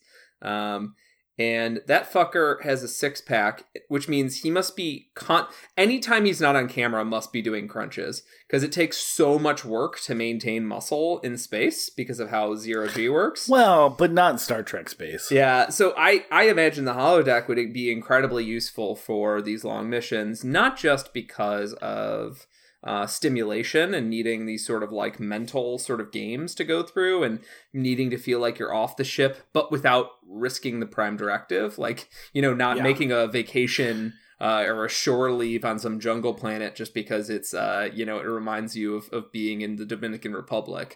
It does also exercise. Worf in these later episodes is it's for exercise and to keep my head straight. And I'm like, holy shit, yeah, I would use the holodeck so much, because I'm someone who if I don't get to go running or climbing, my brain chemistry doesn't balance properly. It's part of my depression, anxiety cure is that. So I would be a holodeck addict. Yeah, and I could not agree more in that. And they have episodes where they go rock climbing, or they go, that's where they get their exercise. It's where they have their fun. There's a few of them on the ship, and there's some really good episodes that I know I'm going to describe as dumb. They're going to sound dumb, but where Data needs a break, so he goes to the holodeck with Geordi, and they decide to do a Sherlock Holmes novel and stuff like that, and then Moriarty got too smart, that kind of stuff, which is a great episode that actually has a sequel 4 seasons later. Or there's actually there's a peripheral character called Barkley who shows up in like 5 or 6 episodes. Who's just a Barkley's not a dog. He's a very No, not on this particular show. But he is on Fraggle Rock. So if you want a Barkley that is a dog, I recommend Fraggle Rock. If you want a Barkley who is a very un-Starfleet Federation type character, like someone with anxieties and is nervous speaking in front of people, and like he's this great character because he's like, everyone in the Federation, like, yep, here I am, I'm the engineer, and I'm going to do this, and I get a lot of confidence, and he's, like, a very smart person who's, like, can't make friends, can't talk to anyone, doesn't know what to do, is shy, like, all these kind of things. And he's in kind of a little bit abnormal on the Enterprise, and they're just like, okay, how do we get this guy? Like, what does he need? He's actually seeing the ship counselor for, like, ship counselor stuff. But at one point, they find out that he has, like, these weird, like, they don't make him full sex stuff because I think that's irredeemable, but like these, like he's going and being fed grapes by Dr. Crusher and Troy Facsimiles on the holodeck and stuff, and everyone's like, "Hey, wildly inappropriate, dude!" Like, it's pretty good. Anyway, yeah. So not interested in him if he's not a dog. Just to clarify. Well, we can go through Fraggle Rock. Start rock. Are you ready to frag rock?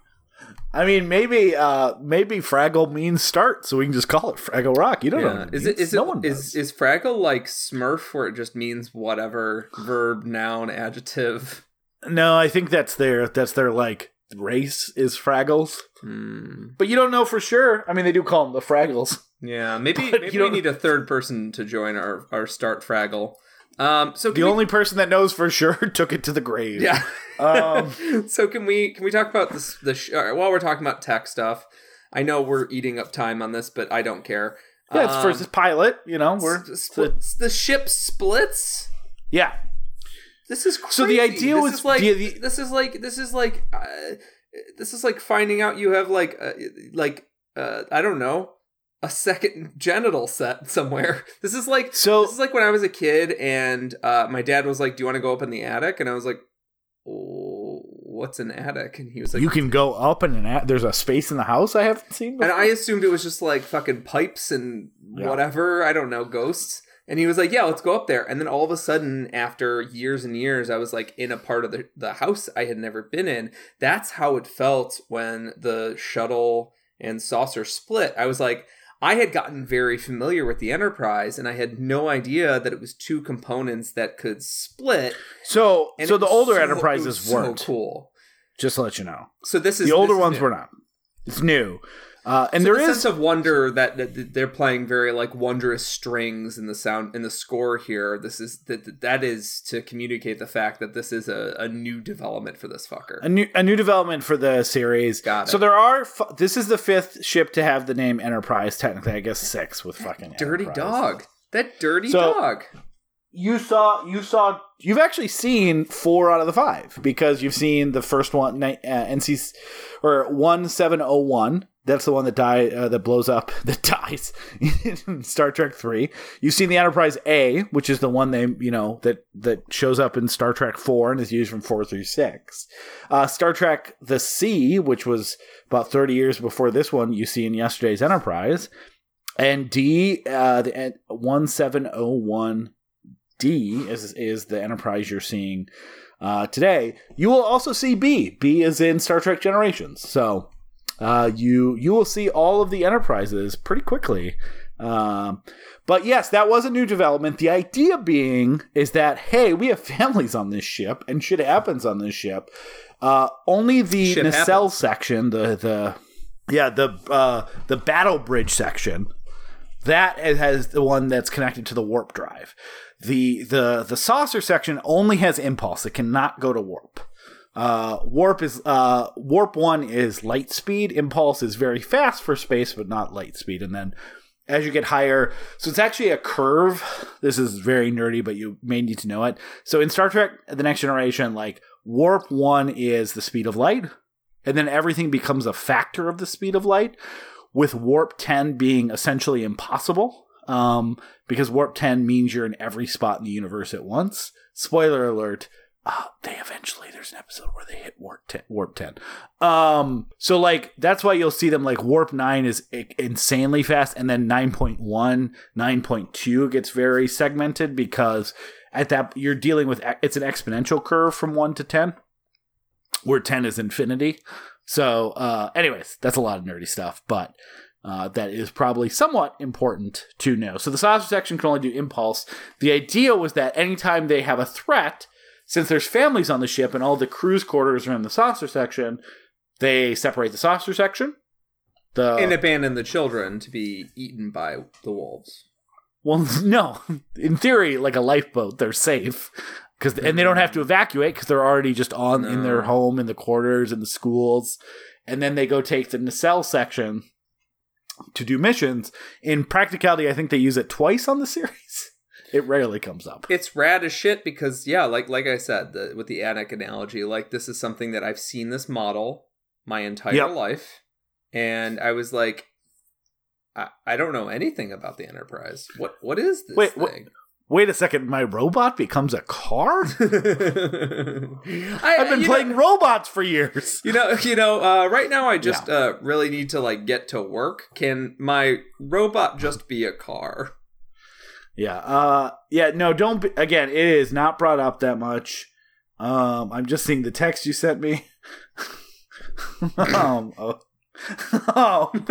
it is not brought. Yeah, thank you. We'll have to put that as like the image in the episode when this comes out. But anyways, I just realized that I'll send you another image. I just realized that that these battery packs that are sitting next to me kind of look like fatty phasers, like if there were shotgun phasers. Sending a text. Yeah, well, you saw shotgun phasers. You don't usually see shotgun phasers. We'll get there. They're long phasers. I like a Klingon with a long laser, you know? So we'll move on from this. So I think as a pilot, it's actually pretty good. I think it's dope as shit. Yeah. What did you think of Q? Q is annoying at first because Q speaks like a theater kid, and I wished to give him many noogies upon the scalp. And then he transforms into different forms, and I found Q a very fascinating villain after that.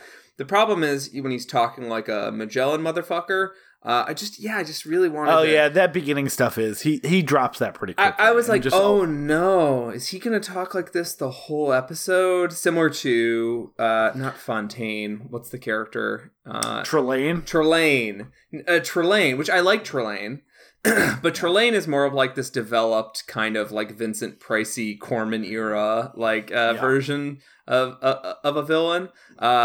Q was like very specifically trying to don these different accents. The character's really cool. I don't know if I like the performance very much, but it's a little broad, but it's an incredibly hard thing to nail. I'll give the actor credit for that because it's essentially you need to do all these different accents, but you need to also communicate the fact that you are a superior being in a sort of smug way through all these accents. Like that's a hard ask, but I don't think that the actor ever nails any particular iteration of Q in a way that I found. Actually, that's not true. I really like Q as the creepy post-apocalyptic warlord. I thought you'd like that. I thought you'd like the kind of you into like mid 21st century, like where they kill all the lawyers and everyone's taking drugs and it's just like this really barbaric society. I fucking loved that. I actually love Q as a concept. I love, and that's another thing that happens in this show is like, even if I think like the dialogue is a little clunky, which actually the show avoids a lot of that by keeping the dialogue somewhat grounded. Again, a misconception or a prejudice, a preconception I had about the show, whatever term you want to use, was that it would be full of a space gobbledygook. And it's largely free of that. It's focused on communicating drama. And one thing I loved is that 21st century conflict sequence, because it's a little melodramatic, yes, but it immediately gets to like the heart of what the issue is. And that's what I like. I also think things are going to get worse before they get better in this timeline. Which is why I fell in love with Twilight Zone when I was a teenager. Which is, because we have Khan and whatever this 21st century, like, junkie soldier bullshit is. Yeah, which actually is like, this is really nerdy, but this is supposed to be like, the 2 times, because either like, well, we're supposed to have this, and Q's like, no, actually, this is this. The timelines for that are like the 2050s and then the 2070s. So we're fucked twice. Basically, things get bad for a long time. Yeah, Khan is like 1996, 1998. Things get, and actually one of the movies, well, we'll get there. Anyways, I thought you'd like that quite a bit. I will say, so Q's performance, the whole feel of that sequence, the kangaroo court sequence, like, and how creepy it felt, and the way I also I'm a sucker for any time that they prove that villains are so evil by having them kill one of their own.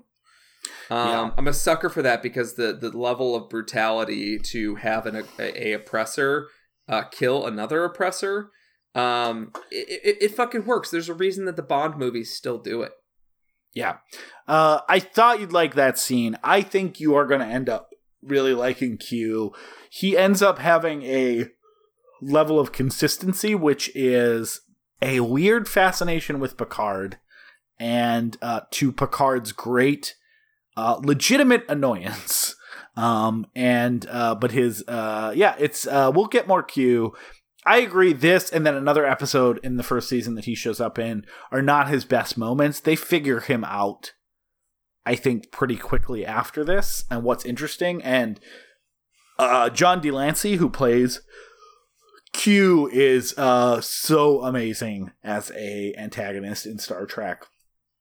Different than a lot that we've ever seen before. So I think by the end of this, you'll come around on that performance. And just like a lot, you saw one example. Everyone's performances get a little bit better as the show goes on. But I will say one thing, as somebody who, is, I'm not technically a beard sexual, but, it does work for me.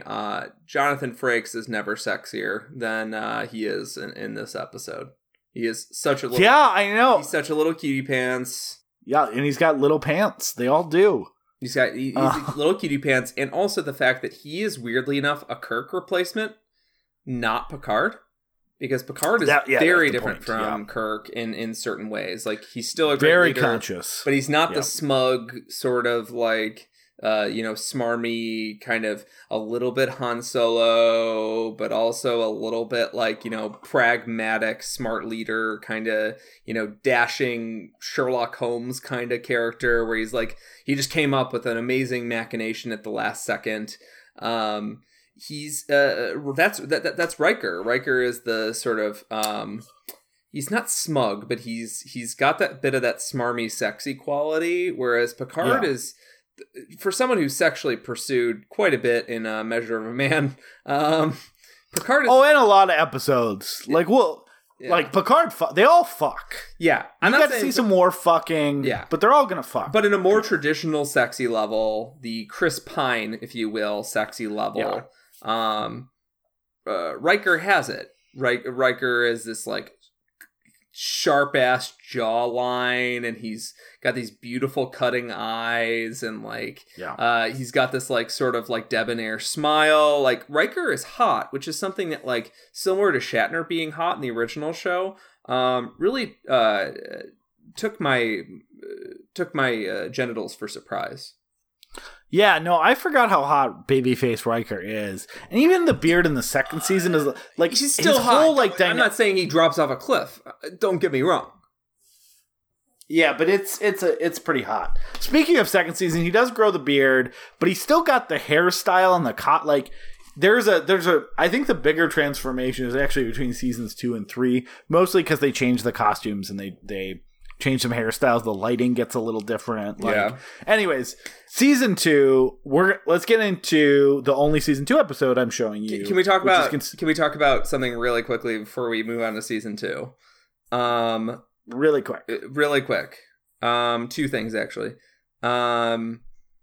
So the jellyfish thing looks really great. Just wanted to note that that's a really cool special effect. Another thing, are the Ferengi the new Klingons now, or is that more the Romulans?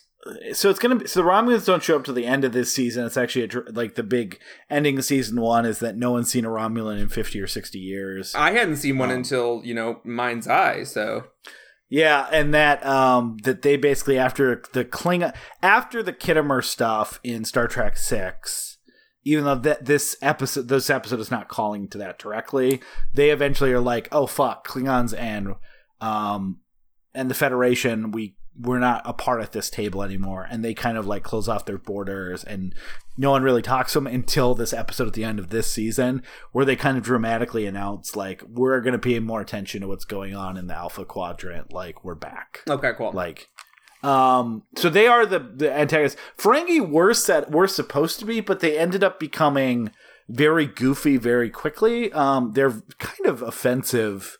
They're supposed to be like a Jewish - Middle Eastern stereotype, right? Yeah, and like super misogynistic, like, why do your females wear clothes? And Deep Space Nine actually does a lot to kind of fix the Ferengi as a concept, but at the end of the day, they weren't really imposing. They're like these goofy like people that just want gold, and it didn't really fit. Oh wait, hold on. What race are they trying to racially stereotype there? I don't know. They're short. They have very, yeah. It's also funny that like Star Wars was never about space tolerance, but Star Trek was. Star Wars. I know. Like there's still progressive shows still leaned into some bad stereotypes. Yeah. So Ferengi actually don't show up all that often. I don't know if I've plotted out the Ferengi episodes in Next Gen are not that great. Okay. We don't need to, as long as we get a Jeffrey Combs episode in there, I'm happy. Again, Jeffrey Combs on Deep Space Nine all over the place. But Quark in Deep Space Nine is a regular as a Ferengi, really kind of saves the Ferengi. And then they do a lot more actual Ferengi stuff that's not just like, they like golden women and don't like when women wear clothes. Yeah. So a couple... And then... Okay, yeah, go ahead. So the only thing I noticed about the special effects in the show, and this sort of leans us towards... Actually, let me delete that thought. The other thing I wanted to note was the Ferengi get a mention, and then also they establish in the lore that Doc is still alive because he makes a cameo. Oh, I almost forgot. How could I forget? He's 137 years old. Hold on. One of the big surprises. Well, obviously this was shot even before the Final Frontier. So he's in heavy makeup. I wanted to note that. Like, DeForest Kelley is much younger than 137. But I did want to say, when you were talking on, I forget, Star Trek 6, you're like, I'm really sad I'm not going to see McCoy again. I was like, I didn't want to ruin the surprise for you, Peter, but I appreciate it. I was happy to note that you got to, were you kind of like, they don't say, hey, McCoy in town, woo woo, like, and they actually made it very big secret on the set and stuff like that. Once you kind of realized it was McCoy, were you kind of, that made you a little happy? It made me a little happy, though. He is 137 years old and is just a miserable old space racist. Like, he's on camera for like 3 minutes, and he tells Data he hates him, and then he no, he doesn't. And then he's like, oh, and then he relinquishes. He also rehashes his hatred for the Vulcans. Again, I think it's supposed to be Matt Wink who's okay with space racism, but not actual racism. I'm a fan of bitter old man McCoy, because like that's where we were going, right? The dude that just liked to drink in his bunk and never quite found a way to make peace with the fact that like certain races in space just gave them a lot of guts. Look, it's a nod to Spock. It's not like he's out there going, things do change. It's a nice ship. In my ship, we had 2 drinking fountains, and everyone seemed fine with it. Like, he's not that kind of space. No. One for Vulcans, one for... The green bloodlines are ultimately just a way that they were communicating the sort of, like, antagonistic love, and they do love each other, but it's way more funny for me to picture him as some sort of Gran Torino character. Yeah, what the fuck is this, an android? Not my Federation. Anyways... I have one more question, or one more comment, or sorry, 2 more comments. Picard says a line. He says, "We're going to be damned. Let's be damned for what we really are," which I think is the fastest that a TV character has ever established who they are in a way that made me like I need to figure out who the fuck you are. So it's establishing that he's a man of honor, he's a man of dignity, but he's also he has that bit of daring energy where he's like, the boldly going, kind of. And also he has an innate sense of like stopping injustice. And that is going to be a theme. Like when Picard gets upset, it is usually because some injustice is occurring. He is a true like humanitarian, and humanist, or speciesist, intelligent lifeist, and it helps that like they got an actor who was just like they really did luck out. I know now it seems like, well, of course Patrick Stewart, but in the same way they lucked out with Kirk as like this impossibly cool, sexy captain that people wanted to watch on TV.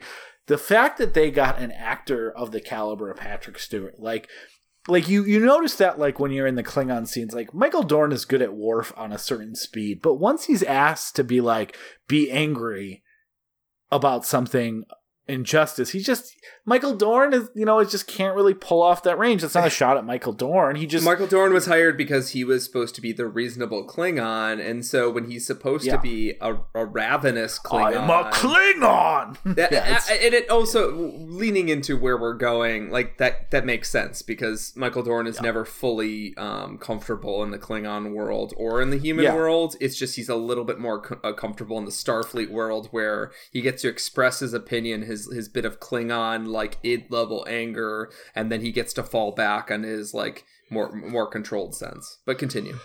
Yeah, but like the fact that like Patrick Stewart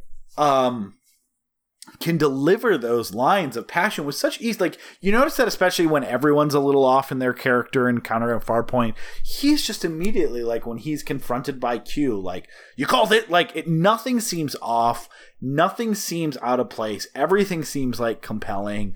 He just seems impossibly naturalistic at embodying this character so almost quickly. Immediately, and it's that is what like even though Riker was my boy when I liked it, I had friends that really liked Data and a bunch of other stuff. And, they do a lot with a lot of the characters. A lot of the characters are mostly well-served. Of course, just the female characters do get the short shrift, just like, unfortunately, most television, movies, entertainment stuff. But like, it's something I took for granted watching this. Like, I didn't when I was, 11 or 12, I wasn't like, Patrick's like, this is a great actor I'm watching. It was like, yeah, he's playing his part. So, but you notice it immediately compared to everyone else. Like, oh, he's nailing it. He gets it. You could give him anything and he'd make it seem real. And then this is the first episode. This is characters kind of settling into their arc. We talked about Picard kind of feeling out who his character is. Jonathan Frakes feeling out who his character is and how he relates to Picard. It sort of forms a mini arc of them being antagonistic and then later not so much. Later as in, that sounds like right after this. Basically, yeah. I have to say that there's a pretty good analogy here for what a pilot episode is to the full series. And it's the way Worf talks with his mouthpiece. So Worf talks as somebody who got braces in adulthood because I had a fucking baby tooth that I got removed, and then all of a sudden I had a gap in my mouth that I had to get fixed. I got braces in my mid-20s, and for like a year, and it was very embarrassing. It affected the way I spoke for a while. I was very self-conscious about it. And eventually it was fine. Now I got great teeth. Everything's great. But at first, I had these little weird spittle kind of sounds, and I'm still very aware of what it sounds like. And fucking poor Michael Dorn has that effect with the mouthpiece where he's trying to he has this deep, wonderful, like baritone voice that imparts so much like wisdom, and him sort of like, I'm a Klingon, but like I'm not the angry barking Klingon that you know. And he's giving that voice in the later episodes, but in this episode, when he gives it, it's inherently hampered by the fact that he's getting used to the mouthpiece, which is so interesting. He's wearing all that crazy makeup. His eyes are still beaming through it, but like the fact that his intonation is changing is fucking with him just a little bit. And by the time we get to later episodes, he's either the SFX team has figured out like a better glue or some shit, or he's just figured out a way to work around it the way that, like, I don't know, I did with my braces. And it's I think it's a pretty good metaphor for where the show is heading, because all the characters figure out their parts pretty damn quickly, and Michael Dorn settles into who Worf is, and who we're going to be talking about a lot tonight. We are very much. So yeah. You want to talk about? Let's move into the one episode of the second season with The Measure of a Man. So Measure of a Man, interesting episode. So it kicks off with a poker game, and that's a really interesting way to establish who all these characters are in a way that the pilot doesn't. And I like that the show makes time for these small character moments, and they will throughout the series. They, including in The Emissary, I believe, also has a poker scene. So they're gonna do probably about 20 so episodes, maybe a little bit more, that start with poker games. It's a great way, again, to see the characters interacting outside of like you said, build some character, stuff like that. How do people react when there's not, torpedoes on the line? Exactly. And the fact that, like, the bridge crew in general is becoming friends. Like, they're getting to know each other. They're becoming friends. That becomes more and more apparent as the poker games go on. One important thing to note, Picard never joins a poker game. He still, even as he becomes more friendly, understands there's a separation between him and even his fellow senior officers. So yeah, this is really quickly. I admire in certain members of my company, at certain holiday parties, like even if they'll, and at my wife's company at certain holiday parties, even if they're having fun, like they will determine a time, shortly after the meal where they're like, and I'm gone. Like, this is you don't not need going your to the after bosses party sitting around. Like, you all need to bond together. That's more important than you seeing your boss drunk. And also, Picard talks about later on, like, he also understands that part of his job is to decide when to send people to their death, and something that haunts him in his, not the first time he's been a captain, not the first time he's, as we found out in the pilot, he actually, maybe we don't find this out in the pilot, that he sent Jack Crusher to his death. I think we do. I think that's part of the reason he's so conflicted about the Crusher family being on board. It's not just that he dislikes kids. It's that he has like a specific like, this is gonna fuck with my ability to command. Is having to see the survivors next of kin. So one thing that the movies end up doing is the show doesn't have main characters, but the movies do. It is Picard and Data for all 4 movies.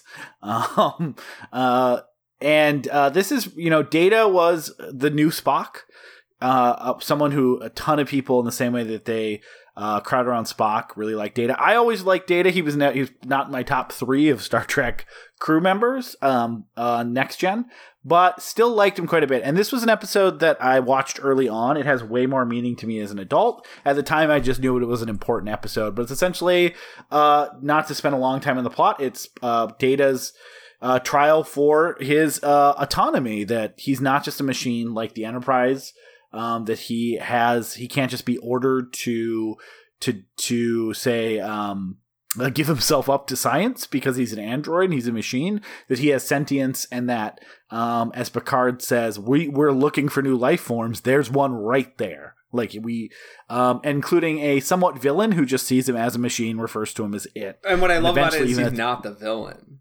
He's not. He just really sees him like, where he's like, I like Data. Data's great. I want to make 1,000 Datas. Yeah, in the same way, I'm an I think he's an amazing feat of engineering, but he's not a person. Like, someone made him, and then he has a trial to kind of prove where Picard is his defender, and unfortunately Riker has to be his prosecutor. Because they're the 2 most senior officers to prove his humanity.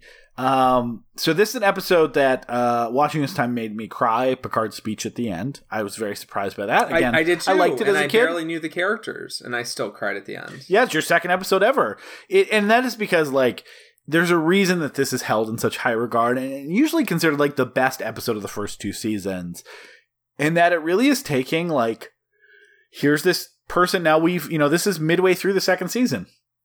You've seen him on 35 episodes. is he just like the starship that you've come to love, or is he a member of the crew in the same way that Picard and Riker and everyone else is?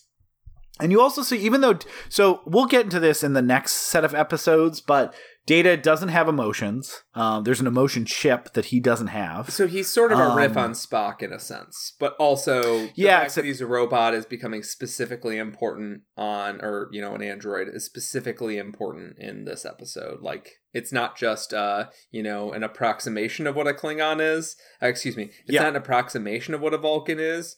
It's this is them actually delving into what the difference is. And his personal journey is to go beyond his programming. And one thing I always liked about Data is that even though he doesn't have like emotions, he doesn't like feel laughter or joy in the same sense. That doesn't mean that he doesn't have wants and he doesn't have things that are good or like an opinion on the situation. He just doesn't feel emotions in the same way that we do. So like it wouldn't be safe to say that he's sad or angry that he is not allowed to resign and is like, no, sorry, like you can't get out of this. He is like, I want to continue to exist as I am. I don't want this to happen to me. And that's very important for who Data is as a whole.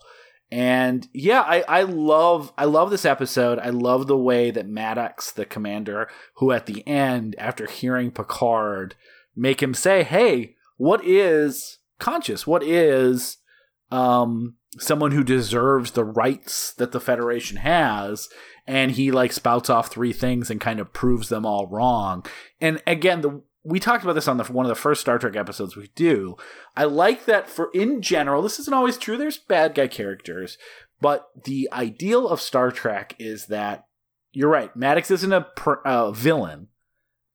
And once he kind of sees that maybe he's wrong, he has the ability to open up to that and say, you know what? Maybe he is an extraordinary entity.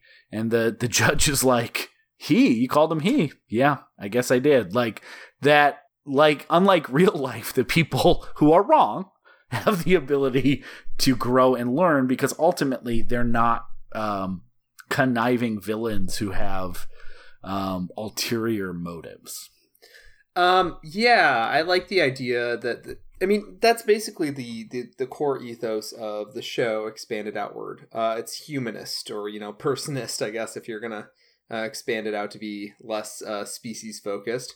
It's a humanist sort of view. It's not really about heroes and villains. It's about it is ultimately about the inner dignity of all living things. And and this episode is entirely about like how much data matters and how data is not something that's easily replicatable, and how data talks about there's ineffable qualities of memory that it's not just about how because he's such an advanced AI, it's not just about how, you know, what data he's got in his skull.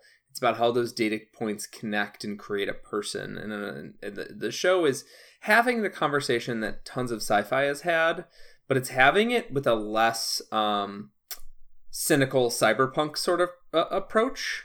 It's having it in an approach that's focused on the inner humanity, which I think a lot of these even you know, Blade Runner and such, like, that are really focused on that, like, I think at times they just find little almost like novelties or trinkets in the inner humanity of what an AI is or what an android is, instead of focusing on like the fact that like we're ultimately not that different from them, but like what are the key differences and what do those key differences tell us about ourselves? And on that same point, making it a let's keep the family together episodes is really heartwarming. Like, I don't want Data to go away. And after losing Tasha Yar, it's like, who I really liked in the first episode. I forgot when I told you about the Tasha Yar and them fucking. I forgot that it actually comes up in this episode. Yes, they were probably good for you to know that. Yeah, so that actually made that have more resonance because I wasn't that attached to Tasha Yar. I mean, she was cool, but like I mean, I watch lots of movies where people are cool and then die. But the fact that Data, who's someone who I was getting very attached to, was attached to her, makes her more important.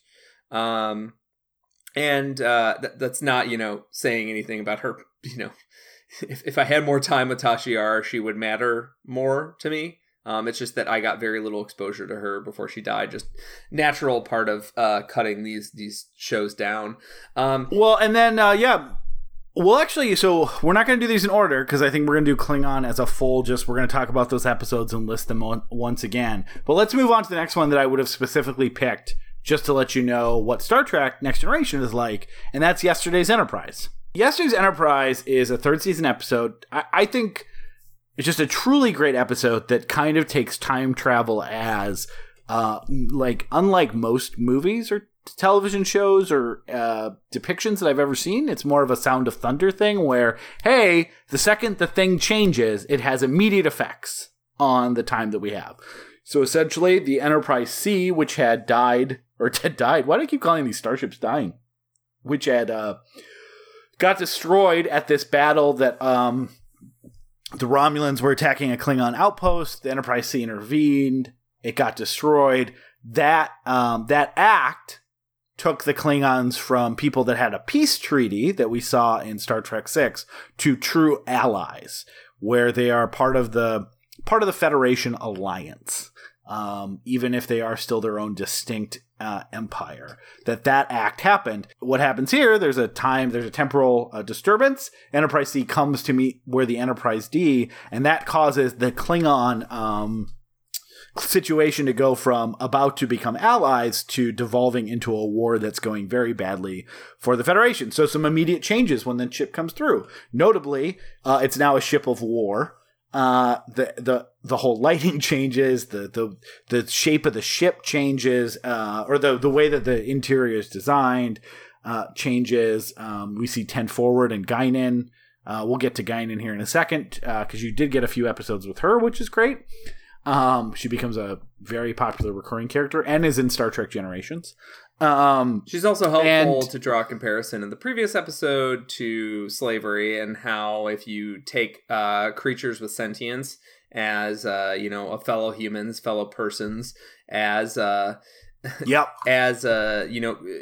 you take convenience over personhood, you are robbing someone of something that they inherently deserve. And so you're not going to get this because I don't know if we're going to go into this episode. That's not till like season 5 or season 6. But essentially, Guinan's thing is that her and Picard have a relationship that's more than friends, more than lovers, that never really gets talked about much, but that they trust each other implicitly because of something we'll eventually see depicted on the show that actually doesn't live up to the what the fuck happened with these two.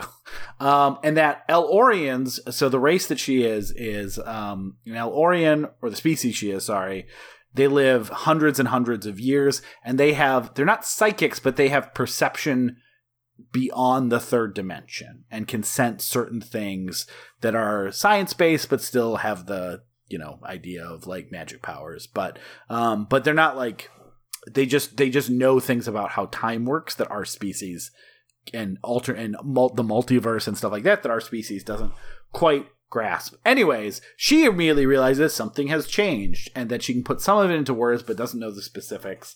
Tasha Yar is there because Worf obviously wouldn't be in the Federation, wouldn't be in Starfleet if their Klingons are at war. The episode is them kind of meeting the crew of the Enterprise C and like, should we use them? We need all the ships. We're losing this war with the Klingons. It shows some nice different turns. Like, I love how Riker and Picard are like, what if their relationship from the first episode that we saw was never warmed?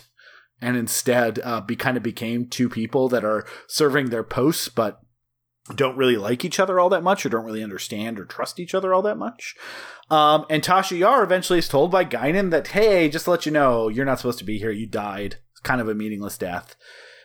Picard is eventually convinced by Guinan to send the ship back in one of my favorite scenes, probably in the whole series, where he's like, not good enough, damn it, not good enough.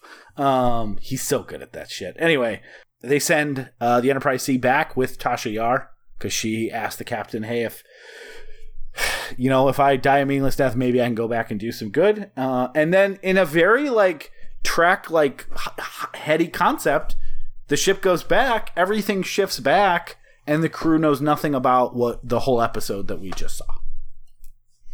So what did you think of this one, Peter? I really liked it, though obviously not being connected to Tasha Yar gave it a sort of dramatic cost. There was a cost to the drama, I should say. I love the way, though, that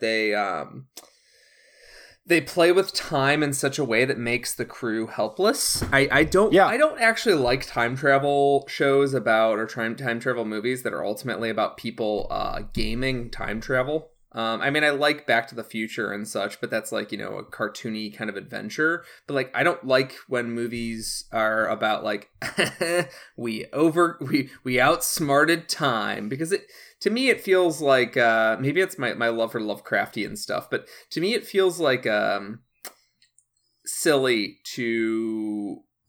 It often feels silly to me for people to make these actions and pretend like they're in a vacuum. And their immediate goals in front of their face matter.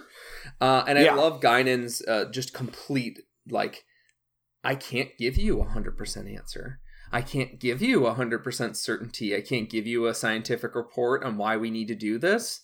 But when I tell you I have this feeling, and you trust me as a member of your crew, and this is my responsibility to look a little bit foolish right now, I think you need to trust me, interpret this, and decide if it's worth changing all of history for this. And they do very interesting things here, Riker gets a gnarly death. Ultimately, this episode, what it taught me is many shows need to reset the status quo every episode. You were just talking about a specific writer that insisted on it. Star Trek is a show that's very often about insisting the status quo continue, or the status quo is a progressive understanding of all species, therefore we should constantly pursue that. With this episode, it's we can't violate this feeling that we can't shake this feeling that something awful has happened. So let's set things right and just ride that out, because we are just small people compared to the enormity of time, the enormity of existence. Yeah, and it does do that thing that a lot of writers and a lot of shows talk about, is I want to blow up the ship. I want to kill these characters. So it does serve that, I'm sure, from the writers. But I also think the reason this episode is so successful is the writing and the dialogue is so goddamn good. I mentioned the Picard stuff in here. But also, if you see any supercut of Star Trek, Peter, there's a good chance you're going to see the line near the end where he's delivered in such an amazing, it's a line that almost reads lame on paper, but that is Patrick Stewart's magic, where he's let's make sure history never forgets the name Enterprise.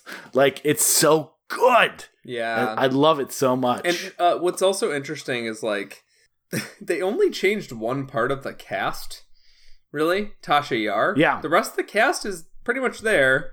So they could have done a lot more scrambling, but instead they we want you to focus on Tasha, so that when this final sort of sacrificial moment or making things right moment, whatever context you want to view it in, when that final moment happens, it has an emotional impact. And it did, despite the fact that I had, less connection to the character than before, but it was because I had this whole episode to finally get attached to her and figure out what her shit was and see her fall in love and this other character fall in love with her, and that sort of that sort of taking time to make the sacrifice matter is what Star Trek's really good at, and Denise Crosby is a really good actor.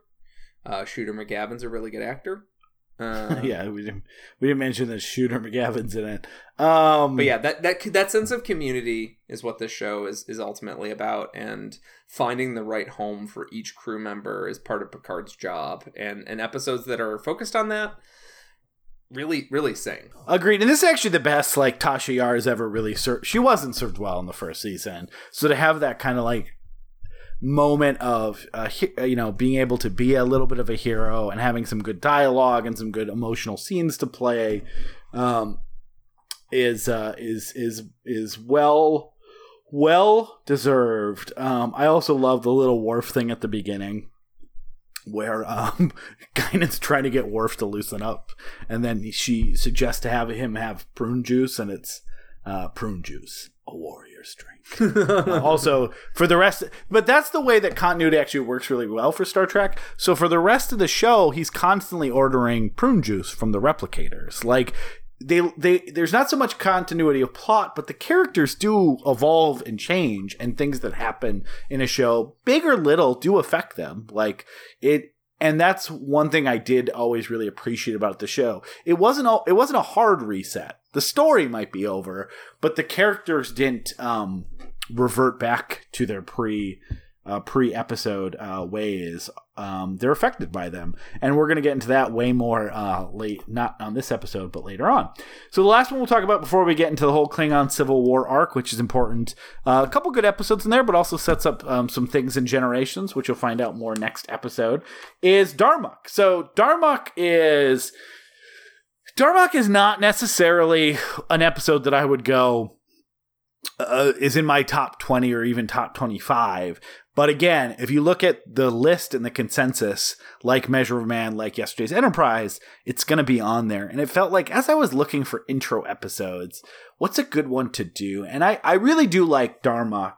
And I think it does hit a cool Star Trek thing, which is the commitment that Picard has to try to understand who these people are, but also really kind of tackle something that is actually the true bane of most explorers, which is, how do you communicate with who you discover and how you form these relationships? Star Trek has a cheat for that, in that everyone has universal translators that can be mostly understood. And here's one where it's not a question of the universal translators not working, or like they only speak in binary or some other shit that the computer can't translate into like words. It can understand the words, but it's a species that speaks in that understands the world in a totally abstract way that they can't wrap their head around. And so it kind of deals with a huge part of exploring and meeting other species that Star Trek gets to go around, while being a very compelling episode for Picard, and having a little mystery in there too, that he meets this ship.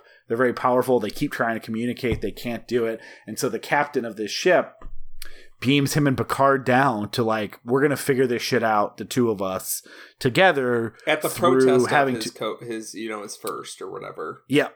At the protest of everyone. Yeah. And this is how important it is for us to explore. He's an explorer too. And you'll get to know this more about Picard, but like, he nerds out about exploring and archaeology and the way that species evolve, and it's like a huge part of his character. And this is him kind of respecting that there's things to be discovered here, to the point that when he's almost saved from death, he's yelling for them to send him back. But eventually, yeah, he does meet this captain. They can't understand each other because he's saying stuff like Shaka, when the walls fall, and Darmok, and Tennille at Tanakh. And because he's relating a story that gives a feeling, because they don't speak in literalism in the way that we do. And by the time he figures it out, this alien that they're fighting together to force them to build a bond that the captain knew about dies. Picard finally gets rescued in time to come and save the ship from getting destroyed, because Riker's been trying to figure out how to save him, including attacking the other ship. But he recognizes the cost and makes him reflect on that this person was willing to give their life to establish a relationship with another species, another race. And I love whenever Star Trek like pauses. He didn't save the day and he cuts to credits.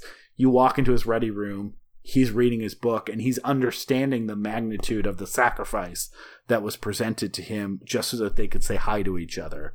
So yeah, extremely compelling Star Trek episode, and really one that like fits in with that. What is a platonic idea of a Star Trek episode, which is people learning to understand each other and everyone having generally good intentions.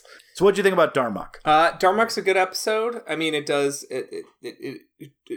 there's an asterisk here that like I wish that these shows had a bigger budget so that they could have less humanoid enemies. not enemies, less humanoid species in the mix. Like, what if Darmok was like a fucking jellyfish thing, like in Mass Effect? But great news, Peter. There's a canon reason why they all look alike that happens in season 6. Well, we'll I'm excited to get there. But yeah, so basically, the Darmok episode is fascinating because it took me to places that the first season did, that the original series did, which is like, I am off on my own sort of mental adventure while all of this is happening and thinking about, like, not so much what the episode is doing wrong, but thinking about, like, shit, like, what are the implications of us communicating with a species that doesn't even think about language in the way that we do, that they think about it as references to old myths. And then the one thing that I kept getting snagged on was, well, how did they explain the original myths? How did they first communicate the myths? Did they do a laser light show? How do they communicate new myths to people, to children? But yeah, the other, like, all of that. Is I think they actually do. I actually think they do explain it when he's like, "Tell me a myth," because that's just the way. It's not that they can't create new myths. It's that they just don't speak in literal. So, like, someone explaining a story or them living another story, like, that communicates thoughts and feelings. Me and you and Picard are still hearing it as a story being told, but they actually interpret it, like, they don't interpret it as that, oh, remember that story. It gives them a different understanding. Oh, because they Picard is sharing Gilgamesh, the Gilgamesh myth. And before the guy dies, and it's a really cool episode because I didn't know what was happening, and I was in Picard's shoes, and then all of a sudden, like, oh, I was catching on when Picard was like that. I like mysteries that unfold that way, where, like, you're about at the same level as the hero is, which is it's a hard thing to pull off. I think usually you're either very far ahead of the plot or very far behind, and in this particular case, I was, like, right where Picard was. Yeah, and a great, like, Trekkie concept of, like, hey, even you, the audience members, aren't going to fully understand it because your brain thinks in literal and theirs doesn't. Yeah. Like, they're just, and yeah, good episode. I think definitely a good introduction to a lot of who Picard is. Again, I think there's episodes that I think even do a better job of some of this stuff, Peter, but I also like, let's give you some agreed upon good episodes or great episodes, but not really, like, do I show you the 20 best episodes of Star Trek in a row and you think, oh, these now you're comparing levels of greatness, and so some seem better than the others. Like, I wanted to save some of the really, really, like, holy shit ones until you had a better sense of the characters and some other stuff as well. But I think as an intro to the series, you can't do much better than Measure of a Man, Yesterday's Enterprise, and Darmok for, like, here's some stuff. This is the show you're going to get into. So the other part that, it's not that I probably wouldn't have shown you these as an intro, even though I do really like most of them as episodes, is this Klingon Civil War arc that spans from Emissary to through Sins of the Father to Reunion, Mind's Eye, and Redemptions Part 1 and 2. I'm not going to go through each episode specifically, but really it starts with Worf and this Kalar person who's half Klingon, half human. I really love the performance of her by Susie Plaskin. She and Worf have a previous relationship. They end up fucking, and Worf's like, okay, time to take the vows. And she's like, are you fucking kidding me? So they leave. Her human half is saying to her, like, I don't actually need to betroth myself to you. Like, we can be paired in a more informal manner. I'm not pairing myself to you in this super aggressive Klingon manner. Yeah, and she's kind of embraced the fact that she's half human and half Klingon, and there's things that she likes about her Klingon half and things she doesn't like, and vice versa for her human half. Where Worf, we find out a lot about him through this. We're eventually going to meet his foster parents and stuff like that. But he was, as a child, his father died at the massacre at Khitomer, and he was raised by two Russian parents, actually, on Earth. And so he was a full-blooded Klingon that wanted to learn about Klingon with people that weren't the best teachers, and ultimately went to Starfleet. So he's always had this like removal from the Klingon culture while not wanting to be considered human. He's like, I am a Klingon, but he's always had a separation between him and other Klingons. So he kind of does sometimes these things that are expected of Klingons, even if he doesn't necessarily feel that way, because he is constantly trying to be a real Klingon in every capacity. So his proposal, based on Klingon traditions, is less about, as Kalar eventually gets him to admit in Reunion, less about him thinking that's the best move for them at that moment, but like his never-ending quest to like be a true Klingon and be seen as a true Klingon. That hits a snag in Sins of the Father, where he is his father's being accused of treason with the Romulans at this Khitomer thing, and you find out that the High Council was like, well, Worf's in Starfleet, it doesn't matter. Let's pin it on Worf's father Moog and his family. It's actually this other guy Duras, but he's a big guy in the Klingon High Council and the world. It would be a huge deal if Duras decides, fuck you guys, I'm not going to be a part of this. He has too many allies. So they thought they could heap it on Worf.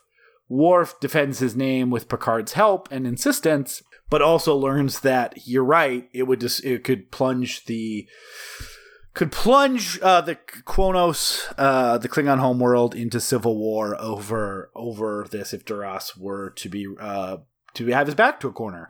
In Reunion, Kimpak, the leader of the High Council, is poisoned and killed. There's two challengers. One's Duras, one is Gowron. Also, Kalar shows up and says, oh yeah, we have a son. Through this, it's find out that Duras is the one who poisoned Kimpak, Worf. But also when Kalar figures this out, because the whole thing is secret with Worf being fake, shunned. And throughout this stretch, anytime a Klingon comes on board, even in these episodes, another one, he's like, fuck that guy. That guy sucks. He's a traitor. His whole family's a traitor. There's no honor there, which is like the worst thing for Worf, because all he wants is to be a Klingon, and now Klingons are going out of their way to telling him what a shitty Klingon he is, and they won't even want to be in the same room with them. Which I do like how Picard's always like, well, he's my head of security. I'm going to get him in there whenever I can just to be an asshole. So Duras kills Kalar, Worf kills Duras, and Gowron is going to become the head of the High Council. We find out in Mind's Eye, which is setting up a little bit of the finale, that there are the Romulans and are working with the Klingons in some capacity to help ferment a civil war. And that gets brought up in the Redemption Season 4 finale and Season 5 premiere, where the Duras sisters, Duras had two sisters, Lursa and Bietar, they found Torel, who is Duras's son, that they confirm, who has a challenge to the throne before Gowron is able to actually complete the rite of succession administered by Picard. As predicted, once Picard says, nope, sorry, this kid can't be the head of the Klingon High Council right now, leads to civil war. Worf's brother Kurn, who has kind of hidden the fact that he's Worf's brother because he doesn't want to accept the dishonor. Well, Worf doesn't want him to accept the dishonor. He persuades to back Gowron in this fight for Lursa and Bietar, the civil war that happens. Picard is like, great, Gowron finally says, hey, Worf, you're on my side, Kurn's on my side, you guys are free. We're going to say Duras was always the traitor. Picard's like, great, we accomplished what you wanted, Worf. And Worf's like, okay, I'm going to go fight the Civil War. And Picard, being kind of the strict, I follow the guidelines even if I have a sense of justice or injustice, says, it's a Klingon Civil War, you can't go fight in it. He resigns from Starfleet, ends up on Kurn's ship. Picard is like, hey, I have to, like, even though I can't just go and help with my ships, I have to figure out a way to expose the fact that these Romulans and the Duras, they're still working together. The Romulans are trying to help Duras win because that'll mean the end of the alliance with the Klingons. Through that, you also find out that there's the Romulan commander leading this operation is Commander Sela, who, when Tasha Yar went back in yesterday's Enterprise, she didn't disappear. She went back in time, was captured by the Romulans, and forced to have a daughter, who then grew up to sell out her her mom, although she was 4 and Tasha was trying to escape, and has become a true, like, just a Romulan through and through that looks exactly like Tasha Yar with Romulan ears. Eventually, Picard is able to reveal that the Romulans were aiding the Duras family. The Duras sisters escape. And Gowron is the head of the High Council, and Worf realizes that he really, unfortunately, does belong in Starfleet. His idea of who the Klingons are and what it means to be a Klingon is different than what the Klingons do and say. And so he goes back, but he kind of now feels even that much more a man without a home. He's welcome he's an ally to Gowron. Gowron will show up a few more times throughout this and Deep Space Nine, but ultimately he has to kind of contend with the fact that idea of him becoming a Klingon and just at some point retiring to Kronos, not quite going to happen. He has to kind of chart a new path. And in season 5, a little spoiler, that's kind of expanded on by Alexander, his son, coming back to live with him on the Enterprise and him dealing with being a father over the next few seasons.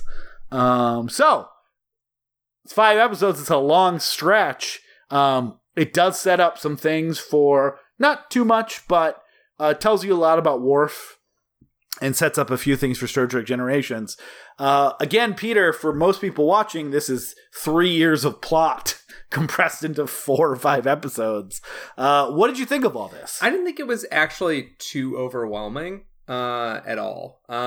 Ultimately, the beats are Klingons and Romulans are teaming up, despite the fact that they have a mixed past. Romulans dress really terribly and have just fucking awful fashion sense. They look like awesome ships, though. Great ships, but does it matter if you look like a goddamn clown when you're driving the ship? Like, they like those they have pointy ears. They might as well have pointy shoulders. Can you imagine if Steve McQueen steps out from he gets out of his fucking muscle car, his black sleek muscle car and Bullet, and he's just got hey guys, he's just got a fucking perm and like a pink leisure suit on. Like what? Like the coolness factor of the ships only goes so far. Romulans are dorks. I'm adding them to my new space racist list. Don't like Romulans. Not a fan. Don't know anything. Haven't seen a Ferengi yet, but don't like them. Romulans are also like one of the species that are like, we're all gonna do same haircut. Doesn't matter, boy, girl. And they're these awful wigs that have bowl guts. These weird... Vulcans do it too. Like, but they've got like a weird Romulans broke off from Vulcans. Like the Vulcans, at least, like sometimes they keep it trim and tight. Like the Romulans have like this weird like side bumpets and top bumpets. Like, do you guys remember bumpets? But there's a weird volume to the Romulan hairstyle that just really irks me. There are some great Romulan episodes. But their haircuts and their costumes don't get better, Peter. I don't know how to tell you. I'm mostly just excited to see Romulans die in the course of these plots. Because you'll see a lot of them die. They're duplicitous. They can't be trusted. They're not Vulcans, which I would prefer more of. We get Sarek in here. What's Sarek up to? We'll actually get into that. I know there's an episode called Sarek. Yeah, we'll get there. I scrolled, but yeah, there's the one thing that I really liked about the emissary plots was K'Ehleyr, and her loss felt very strong to me, and I like this idea that's sort of trickling back from the old episodes of these far-flung lovers across the galaxy, connecting each other in this sort of like a snowflake or spiderweb pattern of sort of like an Eskimo fraternity. And it sort of maintains this sort of like Western allure of this final frontier. Yeah. It's this vast open space, but it also makes it feel small enough to be relatable. Like you can eventually get to the Oregon territories, right? Like you can eventually get to these far-flung planets, and you may run into a lover at a space station on the way there. is really great, and also it's sort of I can see why it's appealing to some Trekkies, because the idea of having like a lover spread throughout the universe. It's like Worf's Canadian girlfriend. No, I swear, I have had sex. It was we licked each other's hands, we sniffed each other. It was a whole thing. Like she's an ambassador. She's just really busy, you know. Ships. She's just really busy. Yeah. And Tony, and thankfully, even though Kalar obviously does not come back. The great thing about Star Trek is that, you were Klingon. What if we don't have you play a Klingon and then you can come back? So the actor who plays Kalar gets to come back as a Vulcan. She's great. And maybe that was actually the season 2. But then she also plays, and this is a huge wait, what's going on? She plays Q's wife in an episode of Voyager. Interesting. And so she's playing supposed to be like a recognizable character to Worf? No, in Star Trek Voyager? Yeah. No. Oh. No, Worf's not in Star Trek. Now I understand. Sorry. Okay. And I also love Tony Todd as Kurn. I'm a big I'm a Todd head. He's in one more episode of Deep Space Nine as Kurn. Yeah. He's great. He's Tony Todd is this wonderful character actor that can both play like this sort of charming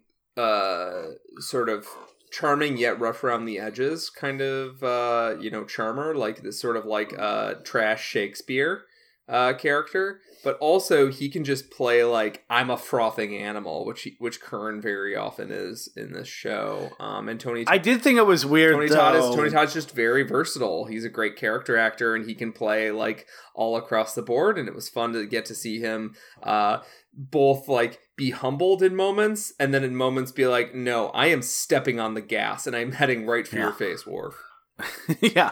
I did think it was weird that in the opening scene of part 2 of Redemption, they're close to death, and Worf and Kurn execute this maneuver that saves them from almost certain death, and they escape. And I did think it was weird when they were back at the bar later that Kurn turned to Worf and was like, you've escaped death, and now it's coming back for you unless you stop the cycle. It's good. Now, I'm recognizing I don't know if you've seen those movies, Peter, but you may know what I'm referring to. Escape death, cycle. He's the guy that tells them what's going on in the Final Destination. Oh, I haven't seen those. I thought you were referencing. I all of a sudden, as I'm saying it, I'm like, I think I've just had a conversation that Peter has not seen those movies. I thought you were referencing them, but I haven't seen the movies. But I knew Tony Todd is in them because I love the Toddster. And he's a funeral director who was like, "What's going on?" He's like, "You've escaped death. Yeah, death doesn't like to be escaped." Yeah, he's great. He's great at yeah. playing that sort of mystical guy on the peripheries. He's also he's a similar role in Hatchet, but like in a satirical way, where he's like, "You really think just because I'm like a black voodoo guy that I like have some sort of tap in to the inner mysteries of the world? Like, no, this is just how I make my fucking money. Leave me alone." Yeah. So we didn't spend that much time on those. We're not going through episode by episode. These are more to get a sense for Peter of stuff, and also just if we're gonna show Peter Trek, how could I not show him some Next Generation episodes? So yeah, that was 9 episodes is a lot. I'm glad you still feel pumped about it. What are you feeling going into the first? And even that, let me tell you a little bit, Peter. I have been there's a plot point in Generations that is important and means so much more if you know why it's important. So I'm gonna let you decide. Sometimes you're watching a movie and second act fuckery doesn't actually connect until you've seen the end of the movie. Well, and it's so here's the thing. So we could go. I'm going to give you a choice. I'm going to give you a choose your own adventure. We can go and do the 2 episodes that also set up some stuff in Generations, and which is Datalore and Brothers, and then do Star Trek Generations next time. Or, because it kind of does set up an important part of Star Trek Generations, we could go and do the Star Trek episodes that set up First Contact, give a little more, because obviously it happens before Generations, and then we'll do Generations and First Contact back to back. Now, it's only 4 episodes total. I'm only gonna watch 9 episodes, so you're gonna need to find 5 more. I mean, they might not relate to Star Trek First Contact. Yeah, but we can, like the them. episode where Commander Kirk gets a bike. I mean, we really could, just to be clear, I could add 3 more episodes, and we could do every Next Generation Borg episode before the Borg movie. I think what we should... And we do 7 episodes next week. So I think we should go the slower route, which it sounds like building in a little more buffer room, watching TOS episodes, and then going into the first movie. Is that what you said? No, not TOS. There's 4 Next Gen episodes that set up First Contact, but there is a plot point in one of those that's very important for an emotional thing that happens in Star Trek Generations that may not mean as much to you if you haven't seen that. So my proposal is we can go either way. We can either go to Star Trek Generations, then do the one-off Star Trek Next Generation episodes before First Contact, or we do the setting up First Contact Next Generation episodes next, then do Generations, then First Contact. The latter. Because I don't know which way to go. I think that's the way to go. Like, I was excited to get into a movie, and we can slow things down a little bit. We've got either way we're doing these. It's kind of what order we were already going to do it. We were going to go movie, a block of episodes, movie. But let's do another little block of episodes. Won't be 9. It'll only be 4. Okay. What do I gotta watch? Then we'll go to the. So you're going to watch Q Who, The Best of Both Worlds, Part 1 and Part 2, and an episode called Family. Is Vin Diesel in the episode called Family? No, and I want you to watch it because it's so bad without the D's. Did anyone ever call him D's nuts, you think? Because they should have. I don't think it's his actual that name, dude's nuts. So maybe not. There's like a nickname, and then he's also a little... Yeah, so very excited for these for you, Peter. D's these are the big Best of Both Worlds, Part 1 and Part 2 is the cliffhanger that I talked about kind of making Star Trek Next Generation into its phenomenon. The one that's usually... Part 1 is usually included on... top 25 episodes of all time. Not trying to set the stage too high for you, but it's a great episode of television. Q Who is going to set that one up a little bit, and then Family is going to kind of deal with after that, which is very important for First Contact. Also going to set up a little tiny moment in Generations to maybe have a little bit of resonance for you that wouldn't otherwise. So yeah, I am so excited to get to those 4 episodes. You have no fucking idea. And it's good because I do think those episodes need a little bit more time to digest than most of these did. So I think spending the entirety talking about those 4 episodes feels right. And then we'll move on to some Generations and First Contact afterwards. So until next time, Peter. I don't know, something Star Trek-y probably. Yeah, until next time, catch you on the ship side. My favorite Picard thing is like, all right, number 1, catch you on the flippy floppy. It's out of character, but it was the 80s, man. They tried to keep it hip for the young kids. Yeah, they tried to keep it fresh. Remember when Kirk was like, I just really think that you're like a really good crew? Like, yeah. I wish they had an episode so there's an episode that we didn't talk about the original series where they go to a hippie planet and they all like listen to groovy 60s music on the hippie planet. And I kind of wish they had Next Generation, everyone listens to classical music, which makes sense. Like, hey, this survived 400 years. We don't have to date ourselves. It'll probably be something people still listen to in 300 years. But I would love the Next Generation episode where they're like, oh, you're into the Rhythm Nation too? Yeah, can we actually have a programming block, 2 programming blocks throughout the TNG movies? One is your favorite sort of one-off episodes. Oh, yeah, And we could no, do that's- we could do like a 30-minute block on each of your 4 to 6 favorite episodes. I don't know, and then an episode block that's just what you think are the most embarrassing Star Trek episodes. Oh, yeah, we can definitely do that. I want the we're best. definitely- I want the best. I want the best of both worlds and the worst of both worlds, and also the episodes, the best of both worlds, part 1 and 2, but 3 different episodes. That wasn't confusing at all, was it? No, I totally got it. Well, we're definitely going to do a favorite one. We're going to do that after Star Trek 2009. And then I'm going to do a proper wrap-up episode of Next Generation where I think 2 that are like truly serve like the emotional ending of the show, including the finale, before we get into Darkness. But if you want me to throw in like, oh my God, these are the worst fucking episodes, like, oh, we can do that. Do you want to go to a planet? Now, it's going to be a lot of season 1 of Next Generation, but do you want to go to a planet, Peter, where, check this out. You've heard of the patriarchy, right? What if it's a planet ruled by, get this, women? That's okay. Well, this show went a little far for me. Speaking as a white man, the show maybe crossed a border into some SJW territory with that one. I know.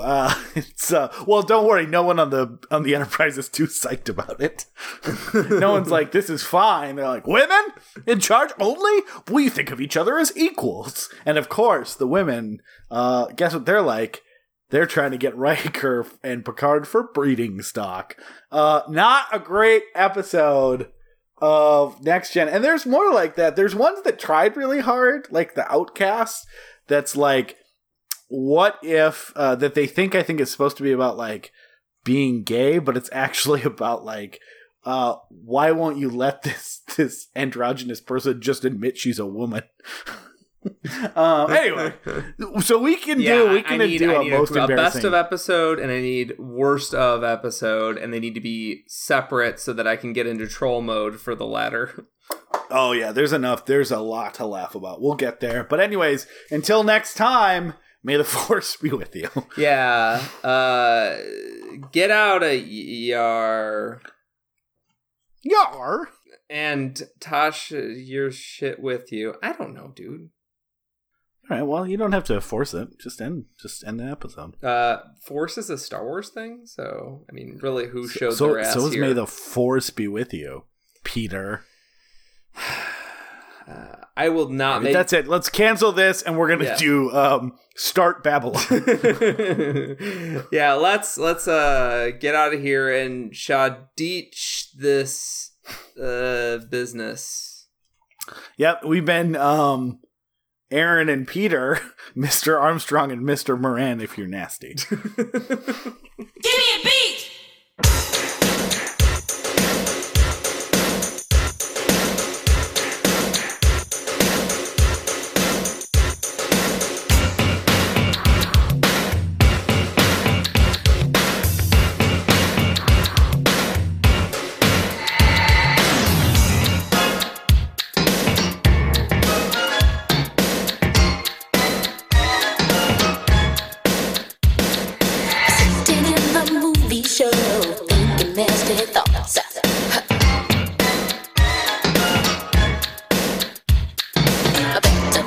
Gentleman, oh, you turn me off.